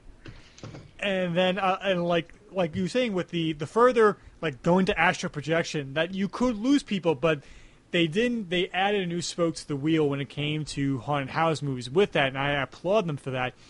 What do you think of Insidious 2 when they actually involved time travel at that point? I love Insidious 2. I love how they Back to the Future Part 2'd it. I thought that was so cool. Like, what a great idea, because there is that moment in the first Insidious where there's the banging on the door that's never explained, and I love that they went back and revisited it in the sequel. I thought that was such a clever use of it, because they do say that, time doesn't work in the further the way it does in our world. That's set up from the very beginning. So to use that to play with it, I thought that was so clever. And I think Chapter 2 is much like Conjuring 1 and 2. I think Chapter 2 of Insidious is just as good. You could argue better. I wouldn't really necessarily argue on it because I do think it's just as strong. I think it's even more intense. So 1 and 2 are just a terrific double feature. Yeah, and I love how like Patrick Wilson is pretty much channeling Jack Nicholson from The Shining throughout Insidious 2. And I love the moment where, like, what's behind your back? Well, ask your dice. What do you think is behind my back? And, like, that's you have a knife behind your back, and he's got the big, giant grin on his face, and then he identifies him as the spirit that's possessing Patrick Wilson's body, and you're like, and how intense that gets. Oh, yeah, Insidious 2 I really enjoy. Insidious 3 I really dig as well, and I mean, like I said, I watched it last night. It's like one of the few horror movies that make me jump, and for some reason, the ending and the resolution between the main character and her mother at the end, like, for some reason, I get choked up at. I'm like, this is the only horror movie that can make me feel both polar opposite emotions in there. So that's why I enjoyed the third one. But yeah, so good choice right there. Thanks. All right, and now into my top 5, and I have to go 180 degrees away from supernatural horror to go for almost documentary-like, because before Michael Rooker was known as Merle on The Walking Dead and Yondu in Guardians of the Galaxy, he was known, to me at least, as Henry from Henry, Portrait of a Serial Killer.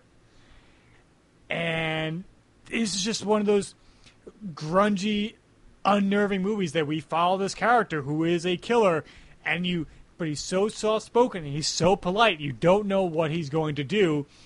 And then he teams up with Tom Tolles, who becomes his buddy, and they go out killing people with each other, and you just go along with the ride with them. And the scariest moment is with them is when they kill a department store guy, steal a video camera, and then we watch back a home invasion that they perpetrated, and they kill his family. And then you cut to them watching their own crime back, and they're like, it's so unnerving. And it's like, as much as I love Michael Rooker and everything he does, and even in Slither or Tombstone, where he has like a bit part, or Mississippi Burning, I always think of Henry, Portrait of a Serial Killer when it comes to Michael Rooker and how great of an actor he is. He is certainly a great actor. I've never seen this one though. Oh, it's funny because it was made at the height of like the slasher boom, and like the independent producers wanted to like cash in on that. So like, we'll give you $100,000 to make a scary movie based on this serial killer called Henry Lee Lucas, and they wanted to make it kind of like a schlocky horror movie, but what they got was a very realistic, like almost documentary feel, and you're like, we can't get a secure rating, and it was put on the shelf for 4 years because they couldn't get distribution out of that, and so like it became like almost one of those movies where it was talked about, like, yeah, they're going to eventually release it. So in 1990, they eventually did, and it became a cult hit, and it's one of those things where my buddy Renee, like his older brother Chris, told us about it, and like, wow, I gotta see this. And another thing I showed my friends while up at school, and now amongst my friends, we're big sports fans, especially football. Most of us are like Jets or Giants fans. We have a few Green Bay Packers fans, and our buddy Eric, who we call Pup because he follows around like a puppy dog, he's the Chicago Bears fan, and we always beat on him because he's a Bears fan. I'm sorry, Andy. I don't know if you're a Bears fan or not. I'm from Chicago, so I am by default, but I don't feel that strongly about it. Okay, and because there's a joke in this movie where like Michael Rooker goes to buy cigarettes from him, a bodega, and the cashier tries to make conversation with him. It's like, so how about them Bears? And like Michael Rooker's like just says F the Bears, and he walks out. And he says it was just a stern way. And we always say that to our buddy Pup. It's like, yo, Pup, F the Bears. He's like, you know what, man? It's not cool, man. Just being beaten down like that. Like, I'm sorry, man. Like, your team is not that good. So, yeah, Henry, Portrait of a Serial Killer. If you haven't checked it out, I highly recommend it. All right, nice. All right, and what is your number 4? Number 4, it's my turn to talk about Scream, the original. So when I chose Scream 2, that was not in lieu of Scream, because I do love Scream a heck of a lot. The original Wes Craven Scream came at just the right time. What I loved about this movie is when I went and saw it, I knew almost nothing about it. I went to see it out of boredom, and because I'm like, well, I got to go see something. I like Wes Craven, so I'll check this out. And man, was I blown away. I think that happened to most of us in 1996 when we saw this movie, is none of us knew what we were in store for, and my God, is it good. The way it plays with genre conventions and yet still works as a horror movie in its own right, it is brilliant. I think it's what Wes Craven was trying to pull off with New Nightmare, but couldn't quite get there. He finally nailed with Scream. An amazing script by Kevin Williamson, an amazing cast of young actors, and like you said, I thought Drew Barrymore was the star. I was tricked. And so we sat there, and that opening sequence is just one of the most masterfully directed sequences in film history, if you ask me. Just immediately sucked me in, put me on the edge of my seat, and I couldn't believe where it went, and I didn't see it coming, that they psychoed Drew Barrymore. The movie is great. A movie that speaks movies to movie geeks like me. It's as good as it gets. And the fact, as you mentioned, it pays so much homage to Halloween is only a bonus, but it pays homage to a bunch of different horror films. So, Scream was a movie it wasn't even on my radar until I went to see it, and man, I fell in love with it. And now it's just one of my favorite horror films of all time, and I can still watch it and just love the hell out of it. So that's why it's my number 4. High praise right there, and it's deserving of all the praise it gets. It is a beautifully made movie, and I love even the one moment where you think of like later, like half, I guess where Act 1 would end, where Sydney's going through her house and she opens the closet and you think somebody's going to pop out of there, and you even got like almost a music cue for that, and you're like, oh, nope, nope, nothing in the closet. But eventually that's where Ghostface eventually pops out at one point. And the moment where it's like, horror movies are all the same. It's all about big-breasted girls who can't act or shoot going up the stairs when they should be going at the front door. It's insulting. And of course, Sydney ends up running up upstairs because that's the only way she can get out. Yeah, and it just so many tropes were introduced to me because of Scream, and like I love it. And like I do agree, like you saying, Wes Craven had ideas of like kind of like a meta feeling on horror movies in general, and I think with Kevin Williams' script here, he does nail it a little bit better than how he does in Wes Craven's New Nightmare. Yeah, exactly. I think that the secret ingredient was Kevin Williamson, and I think that's why Scream 2 works so well. And it's a shame they never made a third movie. So, then what do you think of Scream 4? I love it. I think it's weird that a franchise would make a 1 and a 2 and then jump to 4 without making a 3, but Scream did it and it works. Yeah, so it's baffling, but you know what? You just go with it. I love the Scream trilogy of 1, 2, and 4. Oh God, Scream 3. Oh, but this. No, I'm gonna start sprouting white hair, some stress thinking about that movie. But any last thoughts on Scream? No, it's amazing, and it brought a dead genre back to life. It was so good. You know, at that point, there hadn't been a horror hit in a long time, and Scream came out and changed the game, just like Saw did, just like The Exorcist did, just like Night of the Living Dead did. You know, we've seen a lot of these on our lists of movies that changed the genre and reinvigorated the genre when people had thought it was dead. But we learned that horror movies, they don't die. They just become undead. Oh, I'm going to have to remember that. That is really clever there, sir. Yeah, so Scream. All right, moving on to my number 4. A horror movie list would not be complete unless we have one Stephen King on the list, and it was kind of tough of which Stephen King movie to go with, but really thinking about it, the one Stephen King movie that's always stuck with me, it has to be The Mist. Nice. I know people thought I would have gone with The Shining, but I like The Shining. I don't think it's the best adaptation, nor do I think it's Stanley Kubrick's the best. I know somebody's going to shank me one day for that. Like, what? That's Kubrick's best movie? I'm like, no. Go to earlier Kubrick. He was a lot better. I'm sorry. Like, Shining, I think, is kind of overrated in my opinion.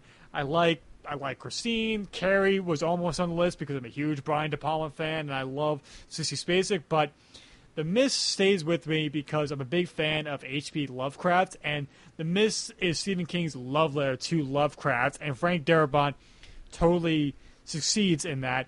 And one of the biggest things about Lovecraftian literature is that the universe does not care about you. It is indifferent.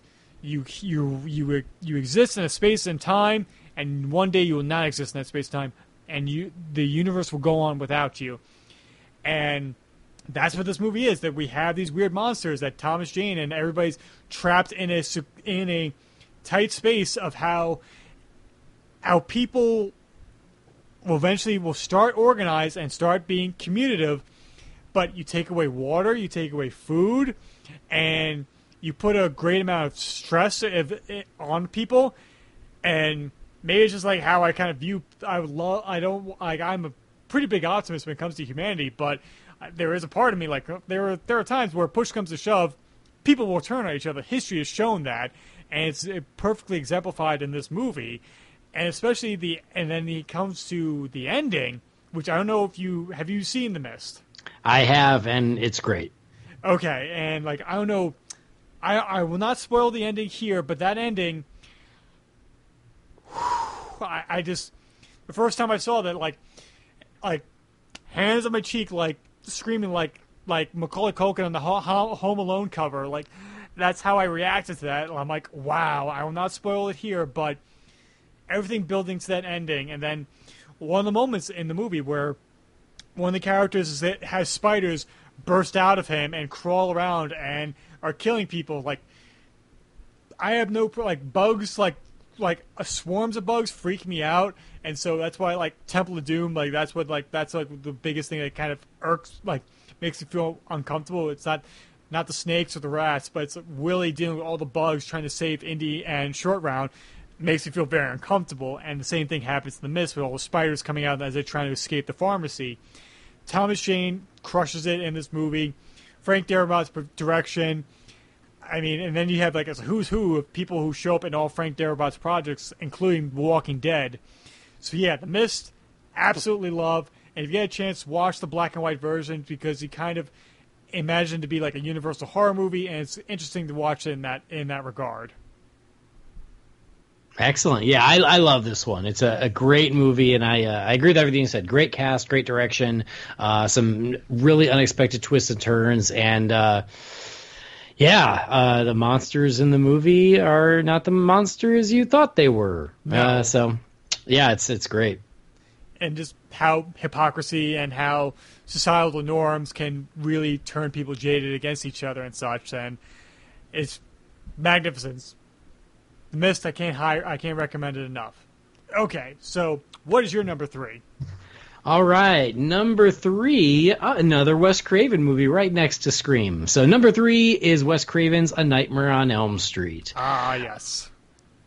I don't know if this was my first horror movie, but it had to have come close. This was a movie I had heard about, and I was still a little kid, but a buddy of mine had it on videotape. I think he taped it off HBO, and I went over to his place to spend the night on a Friday night, and we watched A Nightmare on Elm Street, and it's so scary, but it is so good. And it started my love affair with Freddy Krueger. So that first movie I still think is a horror masterpiece. I think it still works, low budget or not. I mean, a lot of these movies, low budget, but they still work amazingly well. A really interesting premise for a horror movie, something that you hadn't really seen before, an iconic killer, perfectly personified by Robert Englund. It also pulls a little bit of a Psycho switcheroo, because when the movie starts, you get to know Tina. You think she's going to be your main character. But Tina doesn't last, and then the shift focuses to Nancy. So something that we learned from Hitchcock, but something that Wes Craven has employed himself more than once. And just an incredibly creative, incredibly scary, and incredibly entertaining horror movie. And it's a movie that I think that as a kid I watched it, and I thought it was scary, but I mostly thought it was fun. But then I watched it again as an adult when it was finally released on DVD, and I was like, man, this is so much scarier than I remember. It actually got scarier with age, and I guess just because I was older. Like some of the stuff when you're a kid, you're like, oh, it's, like you don't attach as much weight to certain things happening when you're a kid because they mean less. But as an adult, when you're watching poor Tina get thrown around that room while her boyfriend just watches helplessly and how terrifying that is, it just packed more of a punch to me as an adult than it ever did when I was a kid. So I think that, it's Wes Craven again doing what he does best. And I mean, delivering a horror classic and one of the best movies in the genre that, again, unfortunately, maybe sometimes gets forgotten because of the countless sequels that came after. But if you go back and watch that first movie and try to forget what came after, it's just an amazingly effective and terrifying horror movie. Definitely. And I still wonder to this day what the deal was with the sheep at the very beginning. I don't know what it means, but it's dream logic, so I guess it doesn't really matter. And yeah, and thinking about it, Wes Craven pulled that technique, like the Hitchcock, like psycho switch, early in his career. Last House to the Left, main characters are killed, like the end of the second act, and you're with the parents for the rest of the movie to get revenge on the killers. So this is something that Wes Craven would utilize often. If like set up like, oh, you think this person's going to be with you? Nope, we're going to kill him off, and you're going to have to be stuck with somebody else. But yeah, Nightmare on Elm Street, the original is perfect. Like you said, low budget, but like we've iterated several times. Like limitations do make you more creative, and I love like if you had like I assume you've seen the Never Sleep Again documentary. Mm-hmm. Yeah, it's been a while, but yeah, I have. I mean, like, for horror fans in general, especially if you're a Nightmare on Elm Street fan, I can't recommend that enough because it's one of the most comprehensive documentaries ever made about a horror franchise. Only possibly surpassed by Crystal Lake Memories because it's even longer. It's like 7 hours in length because it covers all the Friday the 13th movies. I just wish Halloween would ever get that treatment, but I'm not going to hold my breath for that. There is one for it. There's like a 90-minute like for the original or for the entire series. I feel like there's one for the series. I'd have to go look. But maybe it was just a documentary about the original. But I swear there was one. I'm not in my living room, otherwise I would go check my shelf because I have it, whatever it is. Right. But yeah. You feel like something like that would have been included in the Shout Factory release when they had all the Halloweens in one collection. But anyway, back to Nightmare on Elm Street. Yeah, it is perfect. It is Wes Craven like being putting out one of the most creative movies up on the screen. Robert Englund is tremendous as Freddy Krueger. What do you think of Jackie Earle Haley's performance as Freddy Krueger in the remake? I really did not like the remake, but I think Jackie Earle Haley did the best he could with what he had. So I think he really tried. I think the movie itself is pretty bad. I don't think he's helped with the makeup that he was given. No, I didn't like the redesign either. I think they tried too hard to make it different, which I get wanting to do that with a remake of like, oh, we want to, we don't want to just be copying everything, but the rest of the movie copied everything. So what difference does it make at that point? Yeah. I mean, hell, even Platinum Dunes had the exact same Jason mask for Derek Myers for the Friday the 13th remake. So, like, why split hairs with the design for Freddy Krueger? Mm-hmm. Yeah. So, Jackie Earle Haley tried his best to make lemonade out of lemons, but I just think it's a pretty lame and uninspired remake. Yeah. Maybe it'll be a topic for another day, horror movie remakes. But anyway, any more thoughts on Nightmare on Elm Street? Nope. Terrific movie. Classic for a reason. All right, then. So moving on to my number 3. So I finally get to have James Wan on my list, and it has to be the first Conjuring.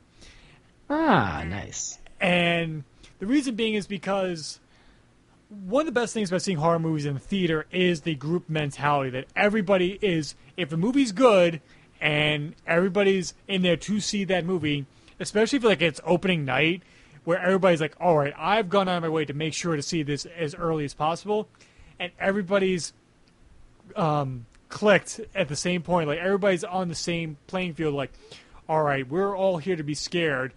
and we are all terrified and feel the emotion waves go through every person in the theater.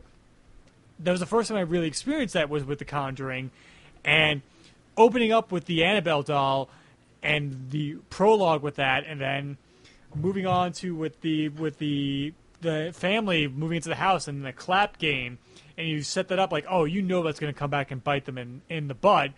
And I remember when I got the Blu-ray of The Conjuring, where it's just the mother on the cover holding up the match with the hands clapping in the background. And like, I always thought, like, that's kind of a lame cover. I kind of like the original poster art where you see like the silhouette of the witch hanging, like her shadow on the ground, like being hanged from the tree. I wish that was on the Blu-ray. But rewatching The Conjuring for this podcast specifically, realized how awesome that scene is of like the mother being trapped into the basement, and then all of a sudden a ghost pop up to clap behind her ears, and it makes you jump.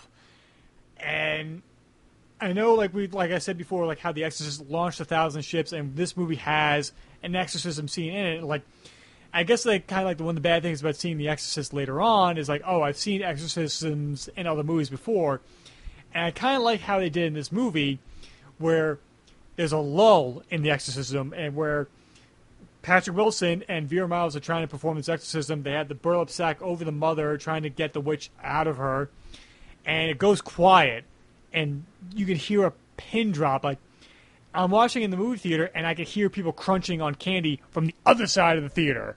Like, that's how quiet it got. And then you see the chair just lift into the air, and everybody just like, everybody gasps at that same point, and then the burlap sack rips, and you see the witch's face. I watched it again last week, and I'm watching it by myself, and I'm like, I had to pause the movie because I had the lights off. And I'm like, I have to turn lights on because I am freaking myself out here right now. It's something that I absolutely love. I mean, Conjuring 2 is fantastic, and he expands upon it even more. But for some reason, the first Conjuring has always stuck with me. And like I mentioned before, they mentioned the Amityville Horror at the end. The whole theater popped for that because they're like, hey, they're talking about us. Because Long Island Pride and everything like that. So yeah, Conjuring, I absolutely love. Awesome. Yeah, I can't argue with you at all. I think it's a great movie. Like I said when I talked about Conjuring 2, I think they're both terrific. I've certainly made my love of James Wan very clear. But yeah, The Conjuring was just a huge hit for him and well-deserved. It's a great movie. And again, I think that the secret to it is the same as The Conjuring 2 in that he makes you care about the people. So it's not just cheap scares. It is a really terrifying situation around people that you now care about, and that makes a huge difference. Yeah, and I love the music for it. The cinematography is gorgeous, and hell, like even like that. Well, on Facebook, I posted the GIF of the prelude, like up to this podcast, where Lorraine and Ed Warren are down by the dock, and she's like, "There's something really bad happen here," and you hear like a rope tighten. And we see the reaction on her face, and then we cut to what her point of view is, and you see the witch's ghost hanging behind Patrick Wilson. And you're like, oh, that's creepy. Or when Vera Miles is taking the laundry off the laundry line, and it's so windy, like she loses it, and the laundry wraps around a figure of somebody who's standing right next to her, and then it blows away up into the window, and you see the figure in the window. Or like, chills. Like, I'm just talking about it, and the hair on my arms just started to stand up just talking about it. But yeah, so Conjuring, absolutely love. And what is your number 2? All right, number 2, one that you've already mentioned, and that is the granddaddy, or I'm going to say the mother of most horror movies, Alfred Hitchcock's Psycho. Ooh. One of my favorite films of all time, and one of my favorite horror films of all time, because you could say it invented the slasher subgenre of horror. That's why I call it the mother of them all. It's an amazing movie. Again, one of the best twists in film history, with getting you really invested in what's going on with Marion Crane and her drama, and you think you're watching a thriller, and then halfway through the whole thing takes an amazing turn, and now it's a horror movie. And all of that stuff about stolen money doesn't matter.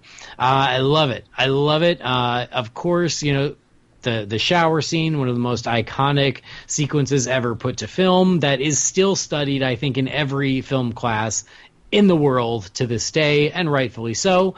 And an amazing, timeless performance by Anthony Perkins as Norman Bates. And I think that's the secret weapon of this movie. Aside from I fell in love with this movie after I already knew the twists and turns. I wish I could go back in time and see this in 1960, not knowing what was going to happen. I could only imagine how my mind would have been blown. But I wasn't born back then. So when I saw it, I think the first time I actually watched it from beginning to end, I was probably a teenager. I really, really liked it, but I knew that Norman was mother. I knew that. I knew that Marion Crane wasn't going to survive that shower. These are just things being a movie nerd. Right. However, I still loved and fell in love with the movie, even though I knew those things, because of how well it's directed and how well it's acted. And I think that Anthony Perkins is a big reason for that. He is so good as Norman. And to this day, when I watch the movie, I can't help but love Norman. He's so good in it. He's so charming. He's so unassuming. He is so likable, which I can only imagine in 1960, if you had never seen this movie, you would never suspect this sweet man. And then even now, like when he's cleaning up this murder and he is putting that car in the swamp, I'm hoping it sinks, because even though I'm not happy that Marion is dead, I still am somehow rooting for Norman because of how likable Anthony Perkins is. It's a great mystery, but it's a great horror movie. Those scares still work. They're just a little more spread out because it was a different time, and that's okay. But I think without Psycho, you don't get some of the other great horror films in the genre, and it started as it should with the master, Hitch himself, and it's a movie that I revisit often because it's just as good as it gets. So Alfred Hitchcock's Psycho, number 2, amazing classic film. And I can't agree more. I mean, I love the moment where, like, Janet Leigh and Anthony Perkins are back in the parlor having dinner, and Marion makes a reference to something, and Norman just leans in really close, and his demeanor completely changes, and how that conversation becomes very intense very quickly, and he becomes super defensive of his mother, and how, like, they always say someplace or put her someplace, and how you along with Marion are just like, this is very uncomfortable. I need to get out of here as quickly as possible. And as soon as that happens, then that's when Norman kind of sits back like, ooh, sorry there. And I always wonder who's really speaking there. I wonder, is that mother just speaking for him at that point, or is that really Norman's true feelings? Yeah, I mean, it's a good question. I think it is Norman, because at the end of the day, he is in love with his mother. And right. so although she drives him crazy, he can't he's very protective of her. It's one of those things where it's like, nobody beats up my little brother but me. Yeah. Like, whereas, like, he's allowed to vent about his mother, but as soon as someone else says something negative about her, he won't stand for it. Right. Gotcha. But, yeah, Psycho is perfect. I mean, hell, I have a free night tomorrow night. I may end up putting on Psycho because we're just gushing over it right now, so...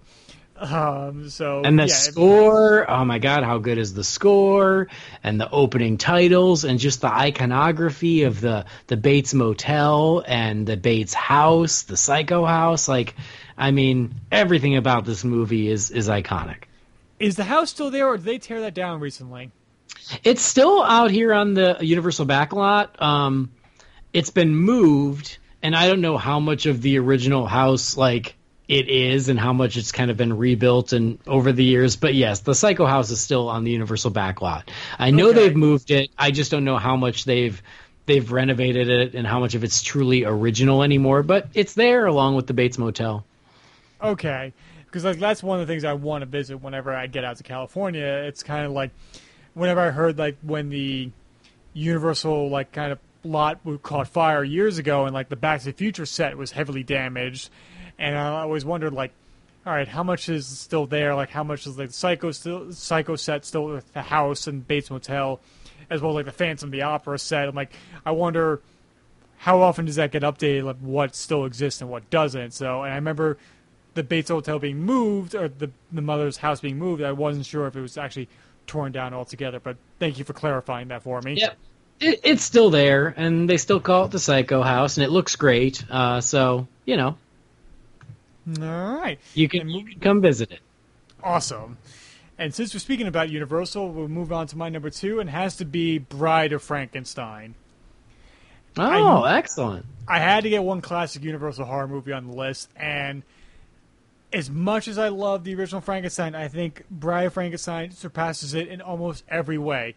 Much like some people say The Dark Knight's better than Batman Begins, or Empire Strikes Back is better than Star Wars, I think Bride of Frankenstein is much better than Frankenstein. I think it's James Whale firing on all cylinders, Universal giving him carte blanche to do exactly what he wants, and I love how it opens up with Mary Shelley and Lord Byron and I forgot her husband's first name. I can't remember, the poet Shelley. And they're talking about this kind of fictitious conversation of what would have happened with the monster afterwards. Karloff's performance, Dr. Pretorius. I mean, so much like iconography has been set up because of Universal monster movies, specifically the first 2 Frankenstein movies that would become cliches afterwards. But my favorite part of this movie is when the monster meets the blind hermit for like 5 minutes of the movie, and how he has a chance to show that humanity is not completely screwed up and everything. It takes a blind person to realize that the monster is not actually a monster. He's just a person who's been reanimated. And then the hermit's place burns down, and just like, and he goes out screaming, "Friend, friend," and how he becomes monstrous after that, and how Pretorius uses him as a pawn in his own game to get back to Dr. Frankenstein. And the bride's in it for like 30 seconds of the movie, but she becomes an icon because of her look, and how Jack Pierce's makeup is just perfect. Music is tremendous. I can gush on about this. It's like, this is in my top 10 favorite movies. Love Bride of Frankenstein. Awesome. Yeah, I love that you've got this here. I love that you saved a spot for a classic Universal monster movie.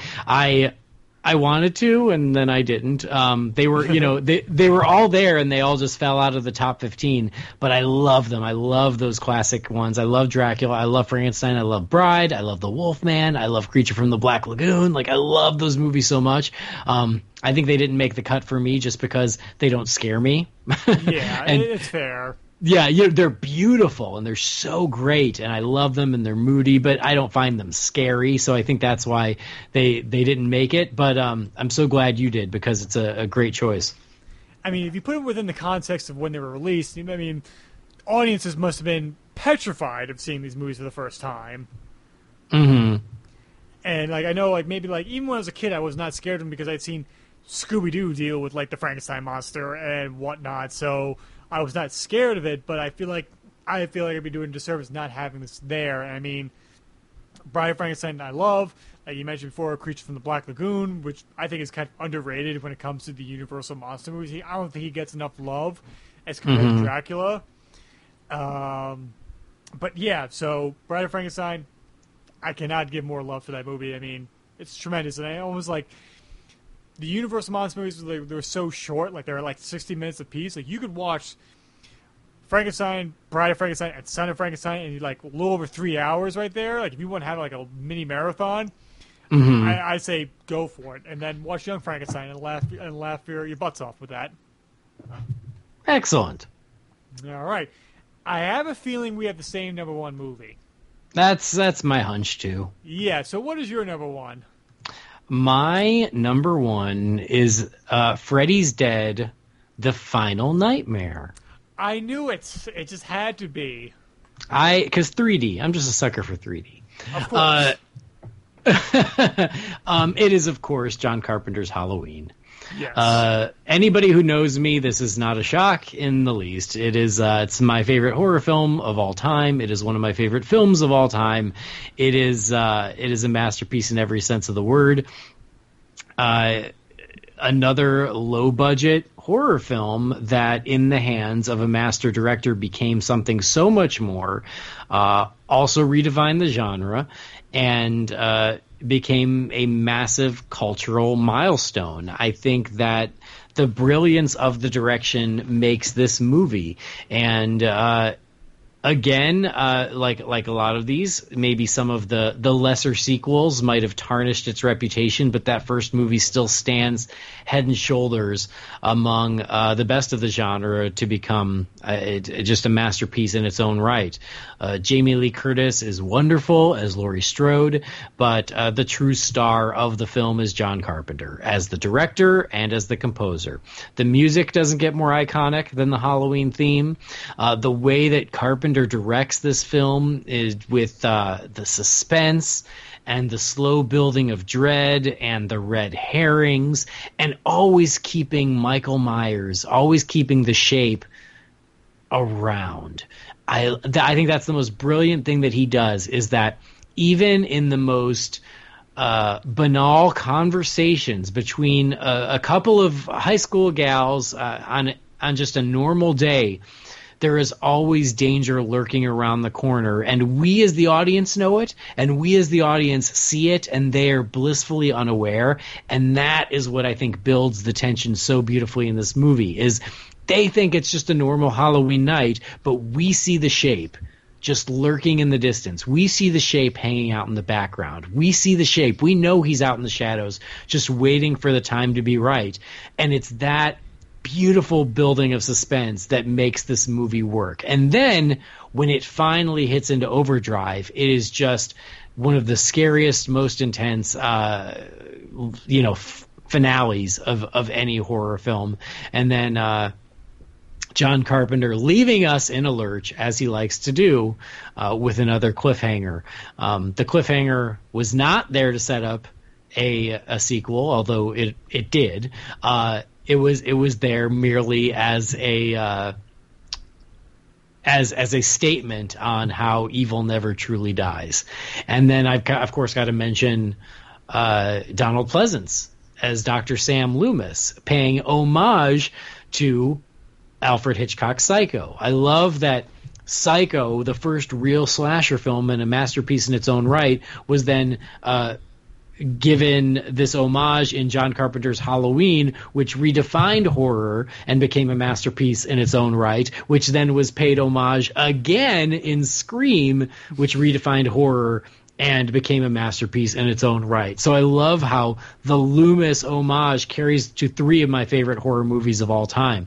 I think that's amazing. It's as it should be. But Donald Pleasance, who showed up for 2 weeks of work, but just owned the role of Sam Loomis. And for him, that was a role that was the gift that just kept on giving. And he played the part until the day he died. And it, kept him gainfully employed. But he's so cool. He's so intense. And oftentimes you don't know who's creepier, the doctor or the killer. It was before they had to explain everything. There was no logic, because there's no true logic behind pure evil. It just is. And I love that aspect of this movie too.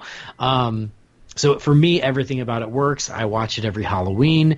It is a movie I got obsessed with in my childhood. The first time I truly ever saw it, I was a teenager, and it so freaked me out because of the way Michael Myers was just always there. And so, much like American Werewolf in London, if there was a dark shadow, it didn't take much imagination for me to imagine that it's the Shape.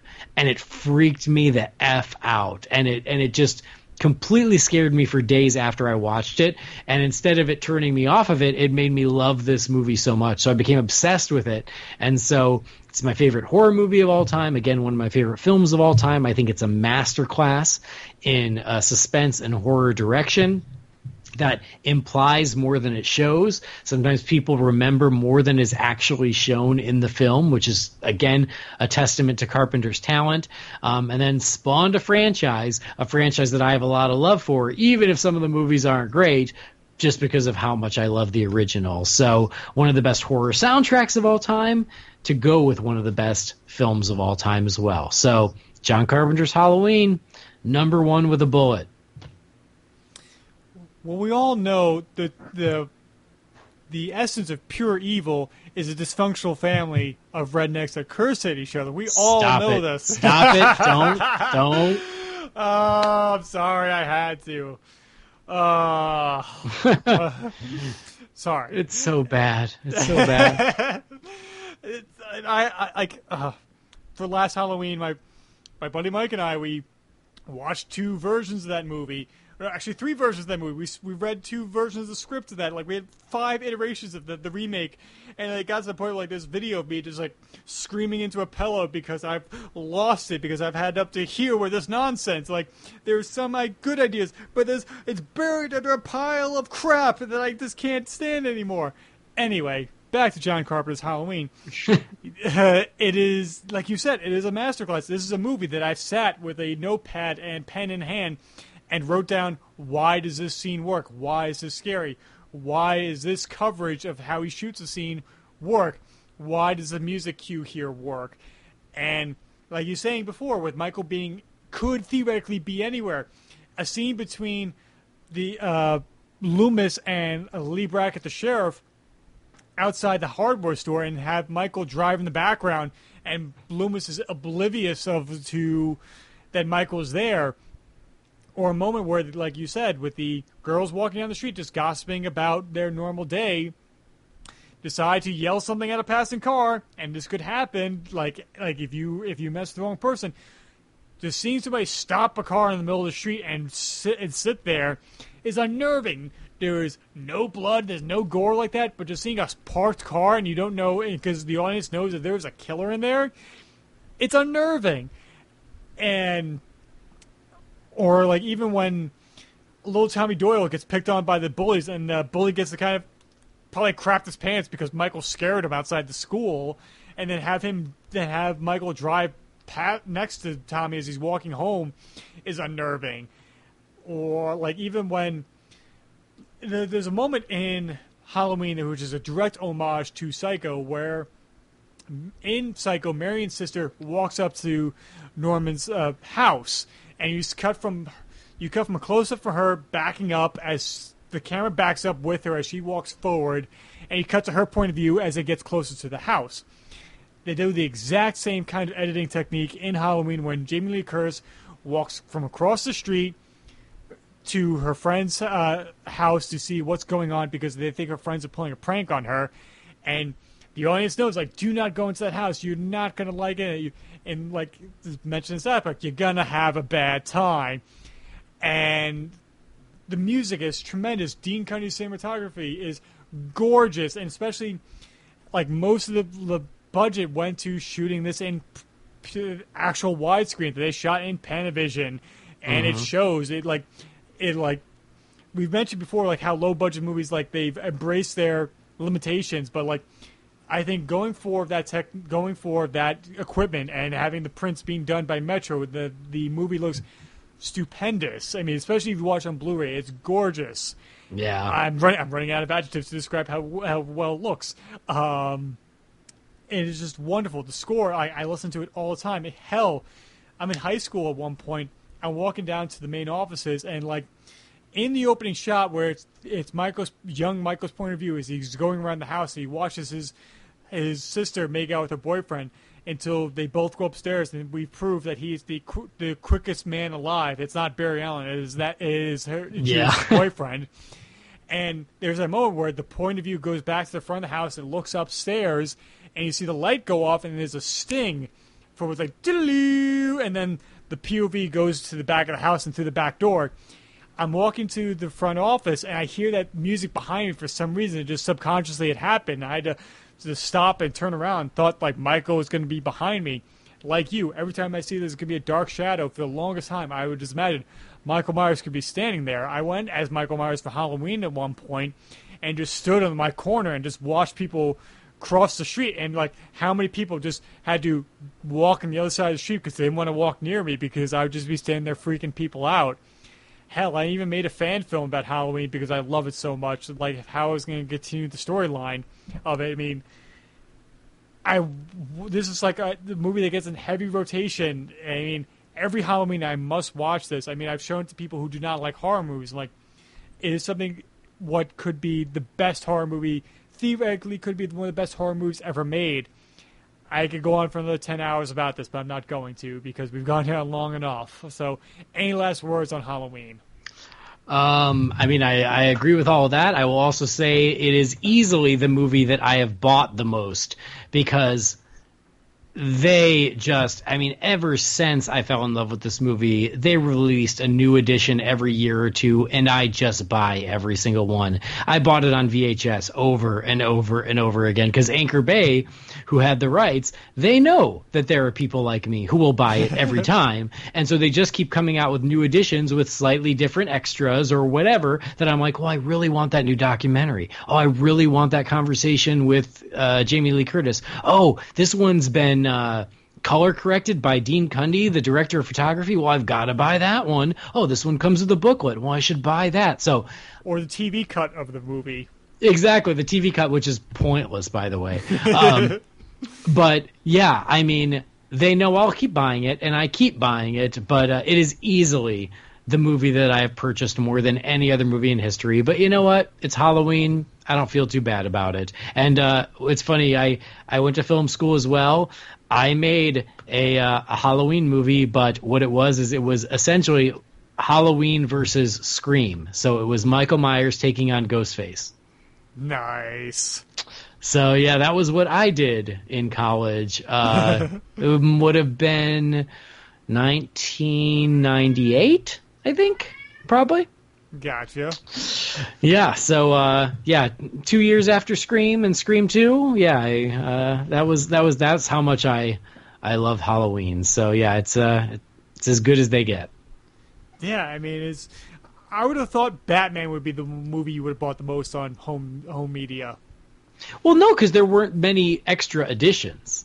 Right. So when I had Batman on VHS, they never released another one. It was just that one, so I only needed it. And then when it was released on DVD, I bought it. And then it was that same DVD until they finally came out with the anthology set. So, Warner Brothers isn't Anchor Bay, where Anchor Bay is just like, hey, we get a steady stream of money every time we re-release Halloween. So, I think if WB did do what Anchor Bay did with Halloween, you might be right. But because they didn't, I only had to buy Batman a couple of times. Right. Although Batman was my very first DVD because I finally got to see it in widescreen because the VHS was not in widescreen. Yeah. And it's funny, like, I think Justin Lee actually posted this on the Real Fans group not too long ago, but like, which movie have you bought the most on home media? And I'm like, all right, Halloween is probably up there for me. Batman is up there. My friend Mike, like, he's had Halloween on VHS. He's had Halloween. He's got a Laserdisc of it. We got DVD. You got the Blu-ray of it, and he's got 2 copies of the Blu-ray of it. I'm like, and I mean, it's like, yeah, I've done the same thing. I don't have a Laserdisc of it, but I'm like, yeah, Halloween I bought several times. Batman I bought several times. I think, like, RoboCop I bought like several iterations of that, like on VHS, DVD, and Blu-ray. But yeah, I mean, so we'll start wrapping it up here, like, because I know we're running a little long here. You mentioned other movies that were not in your top 15. Like, what did not make your cut? Okay, so I'll go through it quick. The one that just missed it was Friday the 13th, Part 6, Jason Lives. Nice. It's my favorite Friday movie because it's just pure ridiculous fun, and I think it's a hoot. I love it. It's zombie Jason. I love that one. It's my favorite one. I thought it was interesting that neither of us had a Friday the 13th movie. But that's because I don't... almost made a list. I don't think there any of the, although I really like the Friday movies, I don't think there's a great movie in there at all. I don't think any of them are great movies. They're fun. Serviceable. Yeah, they're fun, but there's not like a John Carpenter's Halloween or a Nightmare on Elm Street. Like, they're just, none of them are that good.